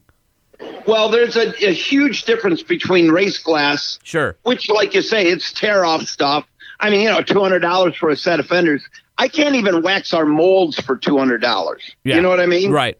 All of our fiberglass is made in the United States, where McNeil and the others, they make theirs down in Mexico where, the labor's a lot less and everything like that. But I'm not knocking their glass. They have a specific niche they're filling for the race. Yeah, they have a price point, and it's usually entry-level kid, or it's a race team where it's going to be sacrificial and laying on the side of the Baja 1000 course. Right, yeah, and who cares? Right. But, our glass, see, I grew up in Michigan, and I can remember, driving in the winter where you got like 1,000 pounds of ice hanging in the wheel wells and everything. And so I'm like, no, this stuff's going to be at least 3/8 of an inch thick. Wow. It's going to be bomb-proof. It's going to be strong. This is not anything that I want to crack or fall apart. Is there a reason that you went with fiberglass instead of like a SMC or something like that? Well, SMC is where it's a two-part mold. It's an inside and outside. Right. We just do hand-laid fiberglass and gel coat and then glass. And we have, oh my God, well, we have obviously a schedule of layup, but some of the areas are literally like in the center of the hood is almost a 1/2 inch thick because, I mean, you can literally put, well, I came out of the U of A one day, the University of Arizona, and there were like 5 cheerleaders standing on my hood doing a photo shoot. I'd like to see that photo. Back and I went, man, I'm really glad we laid that glass up heavy. You know what I mean? And the other thing is, of course, the bedsides are so wide in the rear. Same thing when you go tailgating to a football game or whatever, everybody's standing on the fenders to get a better view of the, what's happening or whatever. And you don't think about it, but five guys that weigh 200 pounds or more each, that's 1,000 pounds on the fender. So race glass wouldn't do that at all. It wouldn't survive. You know what I mean? Here's what I'm hearing about Jeremy is that he doesn't need to do any of this stuff. So if he's going to do it, he's going to do it better. His name is on it, and he's going to do it right. Not just right, but better. It's going to be done to perfection, or it's not. Yeah, it's just not going to happen. You find that with guys who don't need to be doing something. You know what I mean? Like you said, you could have retired, but if you don't want to put out schlock, you don't need to because it's got your name on it. And the other neat thing is, and I don't mean to sound arrogant, but the guys that buy these trucks are really well-to-do, and I like to interview them literally for 3 or 4 phone calls before I ever agree to build them a truck. And it's just because I want to get inside their head. I want to know what their personality is. A guy that is looking for a lot of bling, I don't want to build him a bland truck. And the reverse goes as well. Somebody that wants a pretty calm and reserved truck, you don't want to go overboard and there's those guys that want function. He's embarrassed to drive it. You know what I mean? Absolutely. So you have to get in their mindset. You have to find out what they're going to do with the truck. The truck will never compete with a Raptor out in the desert. It was never meant to. But a Raptor will never compete with this truck going through the woods or over big boulders. I mean, because the 46s lift the differential so much higher than on a 35. You know what I mean? Yeah, you've got to have, 18 inches of ground clearance or something like that? Yeah, it's insanity. And then add the 488 gears and add 1,300 foot-pounds of torque. And, I can drag a house behind the damn thing. You know what I mean? It's literally a bulldozer. And then you combine that with our military MRAP wheels that are rated for 10,000 pounds each. Literally so bulletproof. You're not going to get the cracked rims. You hit a pot. I don't understand this mindset. And it's probably because I'm not, in my 20s. But these guys that put on these 26-inch wheels with 2 inches of rubber around the rim. Flossing. And then they hit a pothole or a speed bump, and they wonder why their rim's shattered. Well, some of the guys that buy these trucks, they're pulling a 46-foot cigarette behind it. They're going their toy hauler to the dunes. Some guys tow bulldozers with them. I can't. That has got to be a sight to see rolling down the highway. Is a Mega Rex pulling a bulldozer. Oh yeah, I mean, I tow 20,000 pounds on a regular basis. Big long gooseneck with 100 military tires and rims. It's easy to be way up there. You know what I mean? So Jeremy, walk us through. I'm a new customer. I've got a brand new Super Duty, and I've walked into your shop. What are you going to do to that truck to bring it up to the Mega Rex standard? Well, like I say, the first thing that we're going to do is we're going to talk. We're going to find out what your needs are and what you want to do and where you want to be with it and what you're going to do with it. And then the next big question is, do you want to incorporate your your business or your corporation to it, because, we have CAD designers, and of course we can, cut custom rock rings. We can cut logos. We can. Well, are guys using this as not a tax write-off, but if I own a big construction company, a lot of guys I see have trailers that they do dual use. During the week, they're using it to haul some construction equipment. By the way, there's definitely people doing write-offs on it for their business. That's what I'm saying. Well, yeah, if he puts JC Construction or something. Hey, if JC Construction is pulling a bulldozer, then it's definitely being used for the business. That's all I'm saying. Right. Sure. So, Jeremy, let's go back to the modifications that are done to the truck. So we've talked, and you've got a good idea of what I'm looking for. What are the mechanical and body changes that you guys go through? Okay, well, I'm going to go with the 2019 because that's what we're mostly doing now. But they send us a truck, and of course, from the windshield forward, everything gets ripped off. I mean, just absolutely everything. We're just left with a frame and an engine in the front. And in the rear, we pull the bed off as well because we're going to take all the sides off of the bed of the truck. Okay. And so while we have it all torn down, that's when we go ahead and we modify the firewall because, Ford, the cab extends into the wheel well and it's not necessary. So we trim that back. We plate it all in. It's all Heliarched, the aluminum and sealed with epoxy just in case there's a pinhole anywhere, even though those bed rails, the frame rails in the cab are open to water. You know what I mean? Yeah. But we still do a really good job of rebuilding that. And then of course I got together with Trevor Hall of PMF Suspension. I don't know if you know who he is, but they do just beautiful machine work.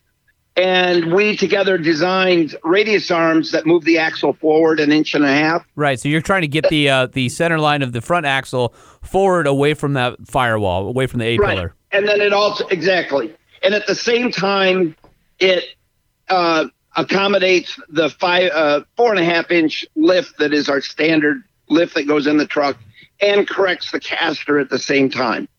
So the radius arm prevents us from having to use a radius arm drop kit. And the beauty of that also is that the arm slopes down from the frame at a nice gradual slope to the axle. So if you go over like a big tree stump and you need to back up, you're not going to get hooked on it. And it also gives you smoother range of motion so you have a better ride as well.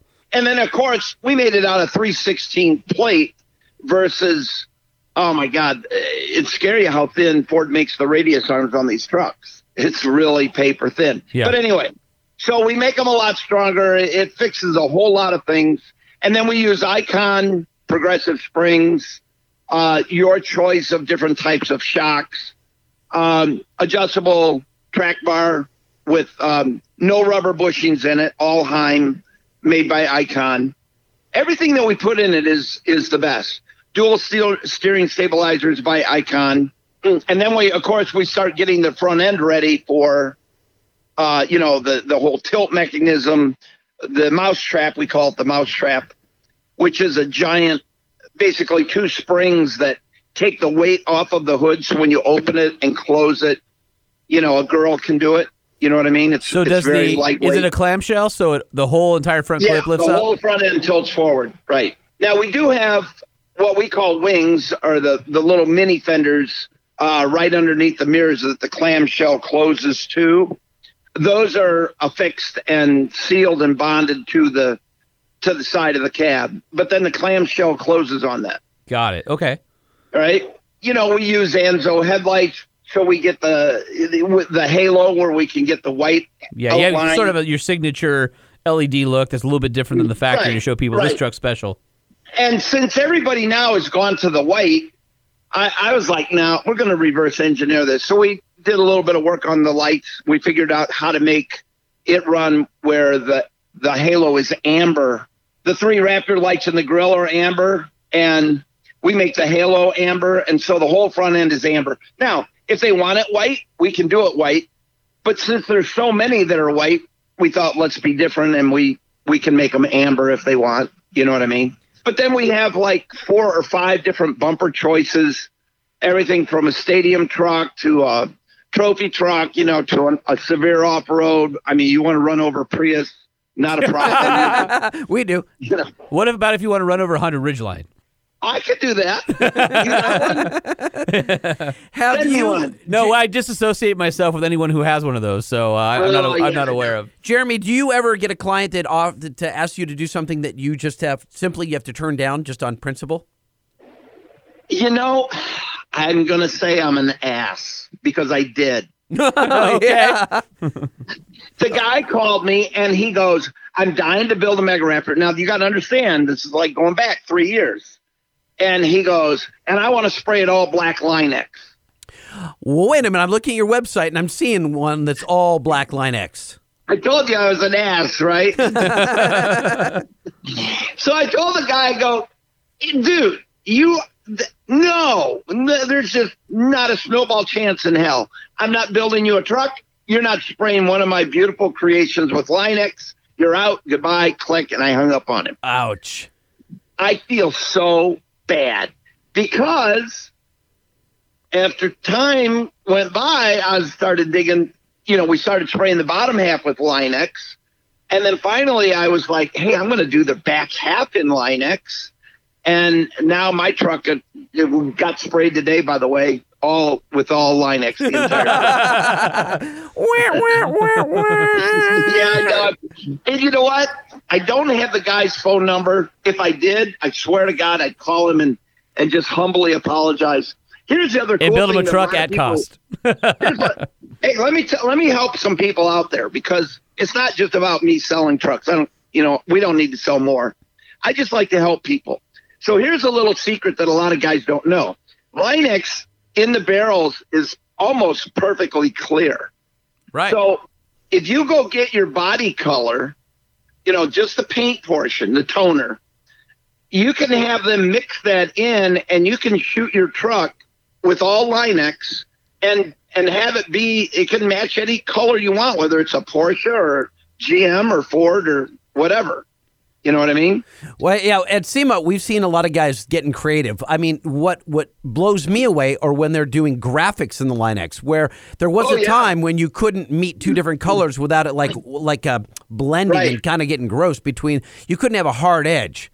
And now you're seeing some really cool hard edges. How they're pulling it off, I don't have a clue. Yeah, it's all with special tape and cut lines. But yeah, they're doing some amazing stuff.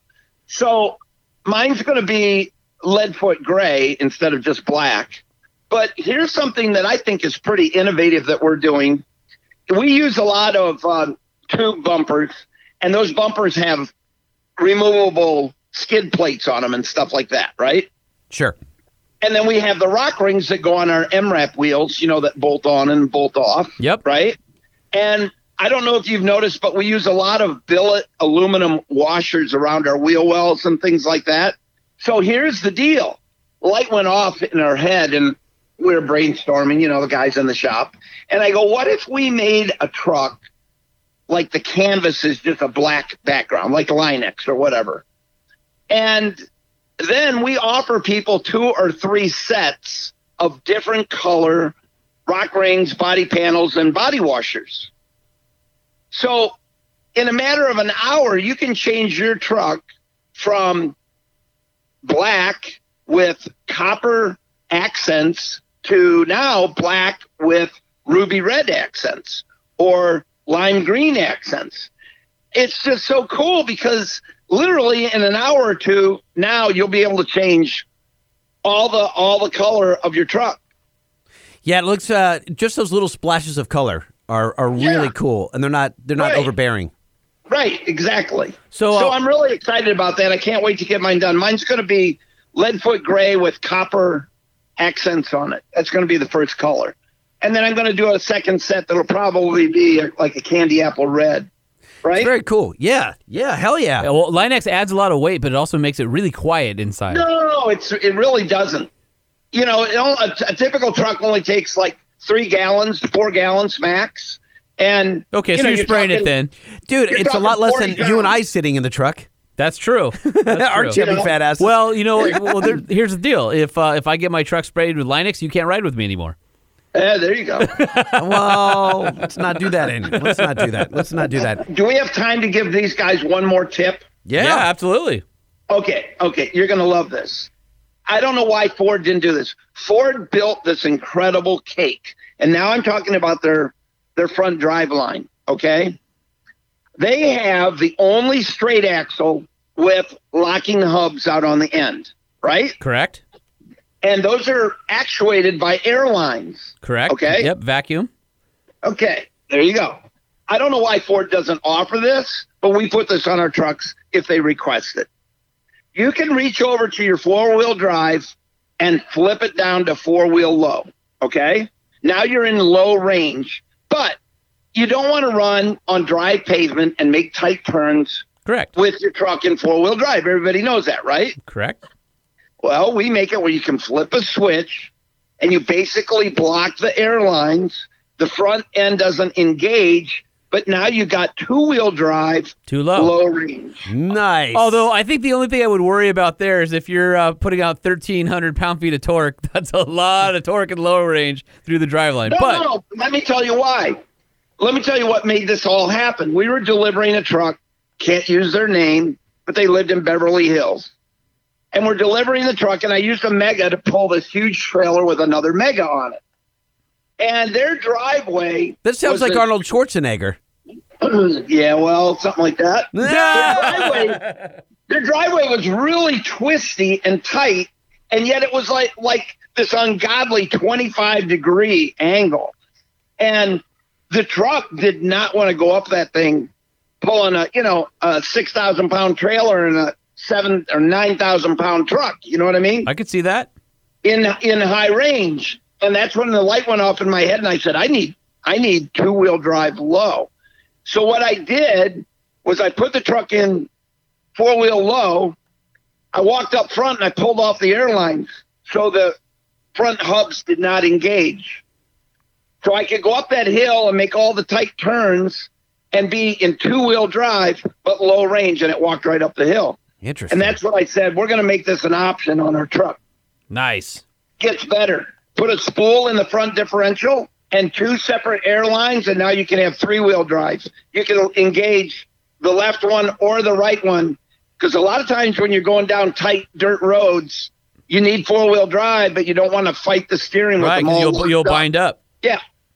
So we spool the front differential and run two airlines. We can engage one or the other, and you got a locked up front, you got a locked up rear. You know Ford's going to steal that from you, right? I don't care. Nobody's doing it. What a great idea. Somebody should go patent that and sell it back to Ford. Yeah, they should. You should.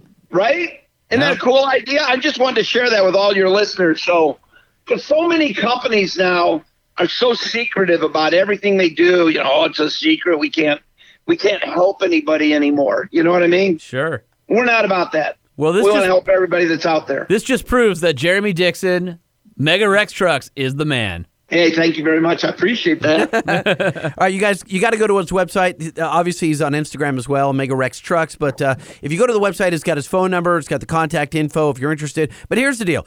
Don't yank his chain. If you're not serious, don't hit him up. I mean, go and look and get some eye candy. But unless you're serious, don't hit him up because he's busy. He doesn't need to sell any more trucks. He's got enough work, right? So if you're serious, then hit him up. And he's got I noticed he's got, if you're serious, pay me $1,000. Like that's fair. It's just like you need a barrier of entry, right? Well, what that does, that just buys your place in line so we can keep track of who's next up. So you know what I mean? What's your build rate right now? If I put an order in today, what's the length of time? Right now, we're doing pretty good. Right now, we only have about a 3 to 4 week wait. Oh. And then a typical build is 2 months. Okay. I thought he was going to tell me like 9 months.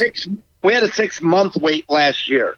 And that was one more reason why it took me a year and a half to body up the IllumiDuty, because we were building trucks like mad. And like I said, I didn't want any truck to go out without me personally going over at 100%. Well, I just didn't have a lot of time. Let me just remind the listener the reason we haven't had you on until now is because you were so busy. Yeah, there you go. So now we're No. glad that we could go full circle. I wish that were the reason. It's because we're lame and we didn't call him sooner. That's why. Well, that might be true, too. Yeah, that's all right. That's All right, all right. I Jeremy. really appreciate Motor Trend doing the articles on us and some of the other magazines, because we don't advertise. All you guys, reaching out to us and promoting us, it certainly helps us, Fantastic. Well, if you weren't doing cool stuff, we wouldn't care. I mean, let's be honest. You're doing cool stuff, so we like it. Hey, the next time you have a little opening, call me back and I'll tell you about the 2020 excursion we're going to build. Oh my God! Look, everybody has extra stories today. This is crazy. Can we get it now? Well, then Nope. we can't have him. No, back. you're All right. So we'll circle back with you. He said no. He's smarter than we are. he is. All right, you're the best, Jeremy. Thank you. We will check in with you again. All right, man. Sounds good. Hey, thanks, guys. And when Appreciate we're down in Tucson next time, and we will be there, if it's cool with you, we want to grab a beer. Oh, yeah. I'll take you out one of the rock crawlers. We'll go crazy. All right, deal. We'll buy the beer. You let us get a ride in the truck. All right, man. Sounds good. All right, brother. Have a good day. Thanks, Appreciate Jeremy. it. Thanks. Bye. Oh, man. Hold on, Holman. Watch out. Step back. We got a truckload of truck news. Do you think somebody's sitting in their truck looking around for the guy Yeah, that's just backing a up into them? second, yeah. What's new in trucks? We need to know. What's new in trucks? We need to know. What's new in trucks? We need to know. Lifted, lowered, and everything in between. What's happening in the world of trucks? That was good. Yeah, that was good. I think Well the done. last episode was pretty awesome as well. There was a long pause after we did the last one. It just kind of like the compression that I used kind of sucked up the silence. It was cool. It was weird because I think we were so in tune and we just enjoyed it for a little while. That's what she said. All right, so we've got all sorts of truck news. Like you said, That thing is truckload. so freaking old, and yet it still cracks me up. What? Am I lame? Or am I like What, 2 years old? That's what she said? Yeah. And, it's funny. Everybody still laughs at that. I still want to all be out in places. And I people love do when like a 8-year-old kid says it at like dinner. that. And you're like, you don't even know what that means, but it's still funny. All right, got a press release here from our friends over at Bollinger Motors. You may remember the all-electric B1 and B2. That was the embarrassing moment when I knew that it was Bollinger, and yet I felt like I had to ask him if it was Bollinger. And I knew it was Bollinger. I still don't know why you did that. I don't know why. So I needed absolute clarification, and he gave it to me. They've released some concept images of the Bollinger B1 and B2 electric trucks outfitted with accessories and gear inspired by their social media followers for overlanding. So they're trying to, I guess, counter the messaging from Rivian, who was out at Overland Expo West with their rig, and they're trying to say, hey, us too, us too. Is it too little too late, or is it cool? No. I still think it's cool, but the range, remember we were talking about the range was like 150 miles, where the Rivian's like 400 miles? So I still think, an electric adventure vehicle is still limited in some ways. I'd have range So they have anxiety. not come back in this press release and talked about an increase in range. Not yet, but they're not in production yet. They're, I believe they're coming out, is it later this year, perhaps? So more Well, to if you come. don't know, we don't know. So are they as well funded as Rivian? Because Rivian No. is just Well, Rivian's got money coming out of their butt. The a certain designer that was on a certain program that everybody's been asking us about that I can't talk about. Embargo. Just left that certain company and went to Rivian. Wait, Alan Macy, the guy that designed the Gem and was hanging out with us? No, that's Alan Macy of the Manual Gearbox Preservation Society. Right. No, certain somebody at another company Okay. that I can't tell you anything about who might have been a lead designer left that company and went to Rivian. Sort of a big deal. So could I Google this and find out? You can do whatever you want. Okay. Moving right along. Did you guys hear that? Did you guys hear? You didn't even call me out. No, on it. because I'm tired of it. Just move on. Well, I said, did you guys? I changed it this time. Oh, instead of did you hear? Did you hear? Yeah. Did you hear? Ford released the... You didn't fit. No, you didn't, because on the last episode, you switched it up and you said, did you see? Ooh, did you see? Did you see? Did you see? So the now I'm news? switching it up again to, did you guys hear? Did you guys hear? Did you guys hear? The answer is no, we did not. Ford released the Super Duty Tremor package.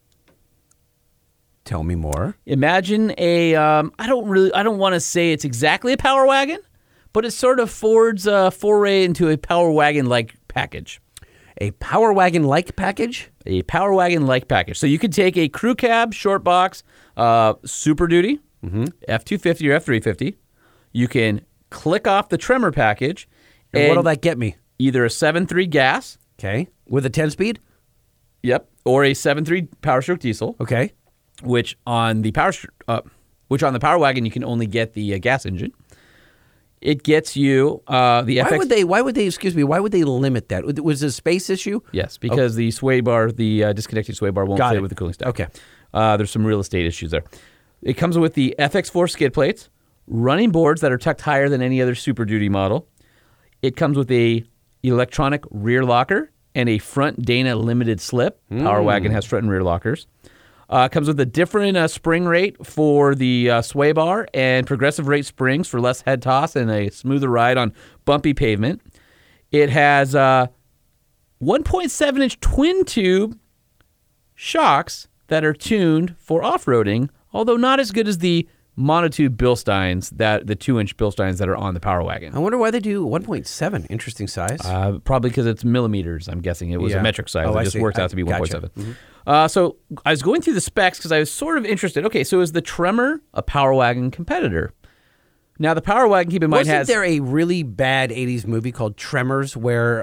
no, this is something different. Where they were giant worms under the ground. Completely and they got different. trapped on their farm because they couldn't get through the cornfields. Completely different. It is? Yep. Oh, okay. All right, this is the truck show. All right, anyway, so the Power Wagon comes with a Warn winch, front and rear lockers, monotube shocks, and electronically disconnecting front sway bar, and 33-inch tires. Those sound Tremor, really small. The Tremor has 35-inch tires. Also has a 2-inch lift. But 35 still sounds so small compared to on an OE truck? No, it's huge. It's the same size as the Raptor. Oh, okay. So I guess I've got like 46s in my head now because of because Mr. Jeremy Dixon. Yeah, right? Okay, so think about this. Ground clearance on the Tremor is 10.8 compared to the Power Wagon's approximately 8.3. So more, that goes to the Tremor. Okay. The approach angle is 31.65 degrees on the front of the Tremor. It's 33.6 on the Power Wagon. Okay. The rear departure angle is 24.5 on the Tremor. It's 26.2 on the Power Wagon. Could you imagine a Power Wagon with 35s on it? It would have even better numbers. Yeah. But what's interesting is water fording on the Ford is 33 inches. It's only 30 on the Power Wagon.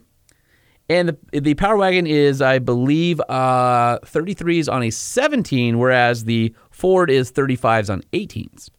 Now, I was looking at the crawl ratio because I'm like, okay, let's see how this thing works. The Power Wagon has an incredibly impressive 51-to-1 crawl ratio.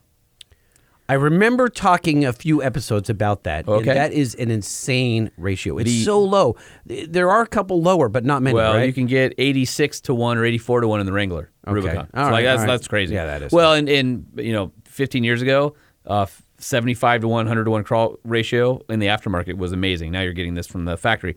Now, 51.1 for the Power Wagon. It's 44 for the diesel Tremor. However, the 7.3 gas engine, 53.1. So it actually beats the Power Wagon. Wow. So Ford, 53 versus 51 is what you said? Okay. So Ford kind of stuck one in here and said, we are going to sort of quietly make this new truck for people who've always wanted Power Wagon capability. It's not quite a Power Wagon in every aspect, but it's pretty darn close. And if you want to, if you're going to put a 2-inch leveling kit on your Super Duty anyway, comes like this from the factory. And you already have 35s, you could probably fit 37s. Upgrade those shocks, probably have a pretty darn nice truck. I still like the electronically disconnecting sway bar on the Power Wagon and the front winch and front locker, but that new Dana Limited Slip works in conjunction with the brake system, and so it always makes sure you have traction to one of your wheels. It will brake wheels individually to send power to the wheel that has traction. So that's pretty cool. I wonder what the trim package looks like. It basically looks like a regular Super Duty with blacked out wheels. Any special badging? Just Tremor on the back. Okay. So, nothing special there. They It's need all a about giant equipment. worm like coming up No, through the not. logo. They don't need worms. Yeah, they do a giant worm with teeth on it and stuff like that coming through the cornfields. Wasn't that Dune? No, that was also Dune, yes. But no, Tremor, I think they were, this was, what's that guy, 60? Oh, Kevin Bacon, I think, was in it, wasn't he? Wasn't Kevin Bacon in Tremor? Were there also Tremors. There was an S at the end. Oh, is that the difference between them? Mm-hmm. That's the Is that the several degrees of Kevin Bacon? I think so. Let me look. Yep. Playing the repairman, Val McKee, Mr. Kevin Bacon. I'm sorry, Val McKee? Val McKee, yes. So the new Land Rover Defender got outed by one of its own engineering mules. Wait, what? How did that happen? So our spy photographer got a picture of the instrument cluster from outside the car. Wait a minute. And on the instrument cluster was a graphic of the new Land Rover Defender. So between the Speedo and on the DIC, on the Driver Information Center, between the Speedo and the TAC, is a graphic representation of it. You can go to fourwheeler.com and check out the all-new Defender, which won't be unveiled till later this year. Wait a second. How did he get a shot of that close through? Good lenses. Really? Did I tell you I'm leaving on Sunday? Wait a minute. I'm not done with this story hold on. yet. This is part of the story. Well, I'm trying to figure out what kind of lens you have to get through the back window. I didn't say the back window. Just through a window. It's like from But that's the side shot window. dead on. No, it's not. It's not? No. Let me see your screen again. That is through like pretty damn dead on, dude. No. That is dead on. It's either through the sunroof on top or that's through the back window. Why is that important? I'm just saying that's a pretty amazing shot. The fact He that killed it. Yeah, he did. And that would have to be one hell of a long lens. And it's through the back window, over the driver's right shoulder and the gauge cluster. And he got it. And he got So it. if you want to see what the new Defender looks like, go to fourwheeler.com. Meanwhile, somebody on the show is headed to London for things he can't talk about this Sunday through next week. Embargo. But I'm just saying that if somebody on the show were to be going to London to see something, isn't that a coincidence that we were just talking about an English brand on the show in this news item? Yeah, it's weird. Yeah, it's weird. Keep going. Hey, did you guys hear? Come on. All right, so really sad news coming out of California. Go figure. They're trying to shut down Pismo for good. Excuse me, what? Forever. I heard that there was a portion of Pismo they were trying to shut down. They're trying to shut down the whole thing. Officially known as the Oceano Dunes State Vehicle Recreation Area, if you head over to change.org and look for the campaign that's Protect Our Camping and OHV Rights, Fight to Keep Oceano Dunes SVRA Open, you'll find it. They're trying to get 150,000 people to sign the petition. We're already up to 106,000 people. The meeting, I believe, is going to be on July 11th, so just a couple days after this show airs. If you go to thatchange.org or head over to oceanodunes.org, you can donate, and you can find out all the information of who you need to contact in order to keep the dunes open. And who's trying to shut it down? It's the California Coastal Commission. Oh, dude. Which is depending on what side of the fence you are, is an awful organization. They already shut down a bunch of the dunes because of the snowy plover nesting area through part of the year, and then it gets even less area to recreate, and now they want to shut down the whole thing. I've been on both sides. Like, I get it. It sucks. I mean, it's why people call us California. But there has to be a place to recreate. That's the thing, is everything else is shut down. This is the last bastion, and this is what happens. It's a slippery slope. Once they start shutting things down, there's a precedence that's set, and slowly but surely we lose more and more rights, and we lose more and more ability to recreate. And I would hope that with the amount of fervor you guys went and gave us 5-star reviews, that you'll go to oceanodunes.org and you will participate in trying to keep Pismo open. Yeah, look. The Coastal Commission tries to do good things. I think that it sucks. I think they do started think that their heart starts in the right place, and they get such a head of steam they just can't stop. I own a clothing store that was affected by that organization. We couldn't put a sign on our building because it faced the ocean. I'm not even joking. No, that's true. That's true. And they tried to ban fire pits in the city that I live in because of the air quality coming out of fire pits in summertime. Like, really? Like, can't we have a bonfire at the beach, people? Anyway, so the meeting is July 11th in San Luis Obispo at the Embassy Suites Hotel on Madonna Road. And if you can show up and show support for off-roaders and get up there, please do it, because this is important. not just to Californians, but just for our rights in general here in America and the ability to recreate and enjoy our sport. We would really appreciate any support anybody can do and donate. OceanaDunes.org. That's a depressing way to get out of truck news. Got anything happy? Yeah, of course I do. Okay. Let's just remind people about our party. Oh, yeah. On August 10th? 1 to 5 p.m. right here at the Motor Trend headquarters. You can. We want you to come down. We want you to hang out with our friends at Nissan and Decked. We've got show cars. We got vans. We got trucks, Jeeps, the whole thing coming out. We have DJ Omar Khan from K-Rock who's going to be spinning for us. And we'll have plenty of ice cold Dr. Pepper. We're going to have some food for you as well. If you're in the Southern California area, please do make plans for August 10th. Come on down from 1 to 5 and go to Facebook to @Truck Show Podcast where you can RSVP. That way we can get a head count and kind of see how much food we need to get. Also, decked.com/truck show. You can enter to win an all-expense-paid trip out here to lovely California to join us at a party, be on the Truck Show Podcast. And get Decked stuff, and get a Decked system. Okay, and that's pretty rad. That's the grand prize, right? And they also do have some other Decked products that you can win. Yeah, so you can get a D-Box, a a Cross-Box, and then 45% off a Decked system if you come in second or third place. Okay. So head on over to decked.com/truck show. It's going to be a big old party. No, it's not really going to be a party. It's going to be a cool hang. Meetup. It's going to be a meetup. Oh, that's what it is. Our 500 5-star review meetup. Is that what we're calling it again? 500 5-star listener meetup. 500 5-star listener? No, it was 5-star. 500 5-star listener review meetup. Technically, if you want to go to the Deck thing, it's the Decked Out 500 5-star review meetup giveaway. That is a mouthful. That's what she said. Speaking of mouthfuls, want to listen to some voicemails? I do. Oh, come on and be part of the show. Call the 5-Star Hotline. 657-205-6105. It's the 5-Star Hotline. 5-Star Hotline.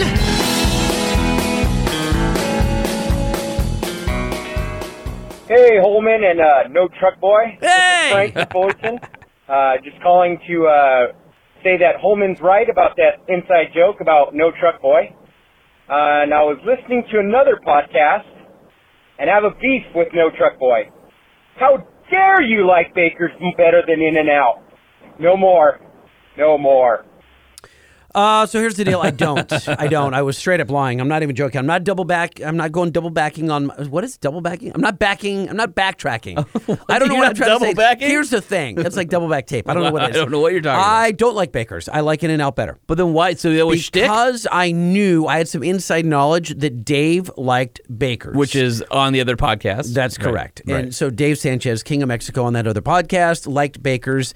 And I was trying to butter him up because of the bit I was doing live on there, and so I just sided with Baker's. Well, I'm telling you right now, just because of that, there's an In-N-Out down the street from this studio. Yeah. As soon as we're out of here, I'm going to go get a double animal style, and you know that's legit. I'll go with you. Fries well done. I'm good. So, animal style. Don't believe everything that you hear. That's all I'm saying. Hey, guys. It's Ryan again from Southeastern Pennsylvania, the TDI guy. Just heard the episode 75 talking about Leggy's wife getting her hand stuck in the spot between the seat and the console.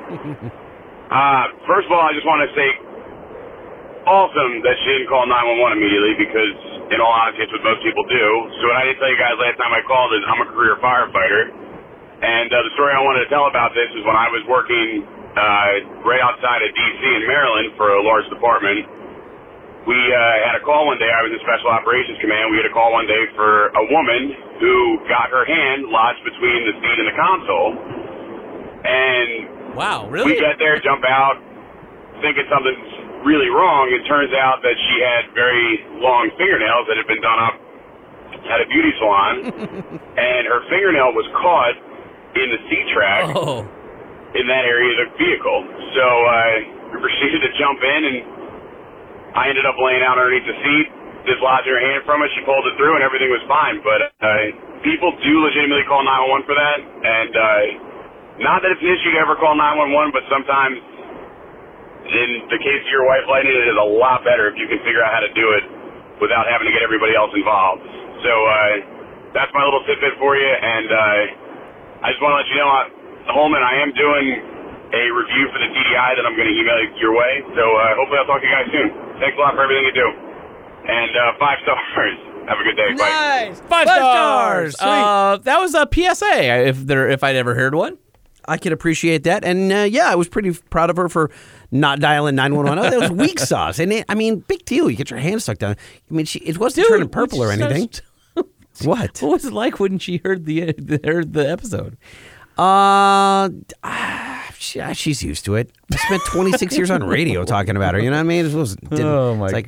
Didn't bug her at all. What's up, Truck Show Podcast? Question for you guys. Been scouring the internet looking for this answer, and I challenge you to accept this. I have a 2016 F-150 two-wheel drive. I'm looking to convert it to four-wheel drive for under the price of a Raptor. If you choose to accept this challenge, please do. I appreciate it. Please let me know if you've got the answers for me. Okay. So, Holman, this one is for you. Where can he take his 2016 F-150 two-wheel drive and convert it to four-wheel drive economically? A couple things. He doesn't say if he wants to go factory four-wheel drive or if he wants to lift in big tires and all that kind of stuff. So factory four-wheel drive. And he doesn't say where he's from. He just moved to Detroit. I happen to know this guy. Okay. This is Phil from Alpine. Is this? I recognize his voice. All right, so here's the deal. If you want to do factory, I don't think the four-wheel drive and two-wheel drive frames of that era of F-150 are different. So you basically just buy all the componentry off of a junk truck. Find a junked four-wheel drive that probably has like rear end damage or something like that. That's the same vehicle as you have. And I happen to know that he doesn't want to do that. He wants to drive it into a shop and have it done. Okay, well then what's funny is, do you remember our last episode? No, I don't remember anything we do longer than 5 minutes ago. Do you remember when we had somebody on saying that they saw somebody swapping Hellcat engines into Gladiators? Yes. Okay. In the Detroit area, and I forgot, we totally were doing the emails last time, and I had it up on my screen, and then I completely spazzed about it because, I don't know why. I'm crazy. Anyway, Holly, Michigan is a shop called America's Most Wanted 4x4. And no joke. They are the guys. America's Most Wanted 4x4? Yep. AMW4x4.com. Okay. They are the guys that do the Hellcat swaps and the Gladiators in Wranglers. They're coming on the show. He and I have been talking back and forth. He would probably be a great person to bring your truck to and see what he can do. If he can do the Hellcat swap, he can do anything. I would say if he can do the Hellcat swap, he can put four-wheel drive in a two-wheel drive F-150. Now, for those of you who are listening who don't want a stock swap, and by the way, whether you go to the junkyard parts or you buy everything from Ford and then swap it over, it's the same stuff, whatever. But the other option is you can always solid axle it. So you give it a lift in the rear, you put a solid axle, suspension under the front, you go coilovers, links, or you go leaf Whose solid spring. axle are you using? Whoever's. You can have Dynatrac build you a custom with one, and you can have the mounts built, and you can have somebody design the suspension. But so it's more economical just hitting a junkyard. Yeah, 100%. Yeah, but you could spend $20,000 and have a F-150 on 37s with solid axles front and rear and be like a mini Power Wagon or a mini Tremor, if you will, right? Okay. But if you're not looking to go that far aftermarket and you just need four-wheel drive, then I would say go to the junkyard and see if you can make the factory stuff work on a two-wheel drive frame. I think it's a matter of snow and stuff like that. I think that's what he's concerned with. Yeah, so well then pretty basic. The factory stuff's the way. Is that really who that was, by the way? That was Phil, our buddy from Alpine Electronics. Yeah, hilarious. All right, AMW4x4.com. Tell him Lightning and Holman from the Truck Show Podcast sent you. What's up, guys? Hey, Lightning. If you're sick and tired of people giving you crap about your Mini Cooper, here's a simple solution. Get a freaking truck. I don't care if it's a $1,500, 1997 Ford, Dodge, Chevy. Doesn't matter. If it's got a bed on the back, just get the dang thing so we can stop. We don't have to make fun of you anymore. But until that point, you're just going to have to deal with it. Secondly, guys, I don't know how you haven't put two and two together. Why are you not hooking Declan up with Deck? Right? Just makes sense. Have a good one, guys, and 5 stars. Nice. 5 stars. Yeah, absolutely. We should hook up Declan. Well, Declan doesn't drive yet. Oh, you're burying the headline here. I'm burying the headline? Yeah. Well, let's go back to you buying a truck. Oh, yeah? What about it? Are you going to? Yeah. Hell yeah, I am. Okay. Here's what you don't. What's your time frame? Here's what you don't know. You know this, but the listeners don't know. Be careful with what you don't know because I know more than you are going to probably tell them. Oh, really? I think so. All right, go ahead. Okay. I don't know what you know. Whatever. We'll just talk about it here. Go. So I have been delaying for, probably like 3 months. Yeah. I've been trying to buy one of our company vehicles. Uh-huh. Is this what you know? Well, no. Well, I don't know what the update is on this. I don't have an update. That's the problem. Okay. But we've never talked about it on the show. Right. We buy a lot of trucks and Jeeps and all kinds of stuff at work. Where? Where do you work? I just work at a place that has trucks and Jeeps readily What's available. The name? What's the name that's on the door there? Okay. All right. Just check. That's what I thought. Just checking. So I have been schmoozing the powers that be, and I've been trying to buy one of our vehicles. Could that be Mr. Banks? Ed Banks? It's actually not. It's his daughter. It is. It's Liz. No, it's Chris. Oh, it's his Liz and son-in-law. Chris. Yeah, son-in-law, daughter. Yeah, but like, by the so way, family business. Yeah, and so there is a particular vehicle that I really, really want. I've never owned this brand before, and I'm hoping that they sell it to me. And they may say no. I've made a couple proposals, which I think would be hard to turn down. Yeah, but I have been waiting on that, and that is why I have not purchased another vehicle. If they say no, I will be buying something, and I will key you guys in immediately. This is not some earth-shattering, crazy big purchase I'm trying to make, but it's a cool vehicle that's been hanging around the shop. That's all. So that is why I have not purchased a vehicle in the last couple months. All right. Nobody cares anymore beyond that. I'm all right. sorry. Check this out. I made that story too long? You made the story too long. I want to get to this whole part about Declan. Yep. I sent him stickers for his truck show. I don't believe you. Nope. They went out. And Declan. Did you send him a shirt or anything as well? I didn't find one in his size, so we'll have to save one. But he does have stickers. Declan, call back and confirm receipt of your box of stickers and let us know you got them. Okay. And on that note, you just cut me off as if my story was crap, and then you just to tell us you sold him stickers? It's not about sent him stickers? It's not about you. It's about our listener, and I want to make sure Declan got taken care of.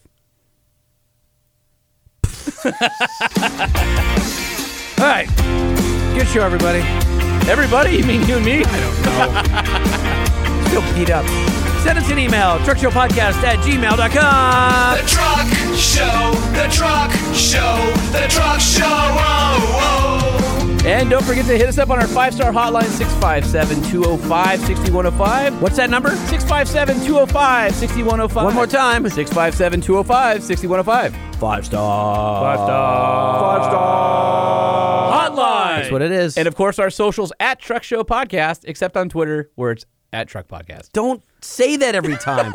Don't talk about Twitter. I think we have 49 or 50 followers. I want 0. I don't want anyone to follow on Twitter. I get it. You share from Instagram over to Twitter. Yeah, so it just magically I appears get it. over there. I get it. Magically Whatever populates. with that. All right. Well, listen, we want to thank Nissan, 5-year, 100,000-mile warranty, the best in the business. J.D. Power says that you don't need the warranty because the thing don't break. That's right. And also our friends over at Decked, decked.com/truck show. If you want to enter to win an ability, a chance, a trip, a Decked product. For how many people?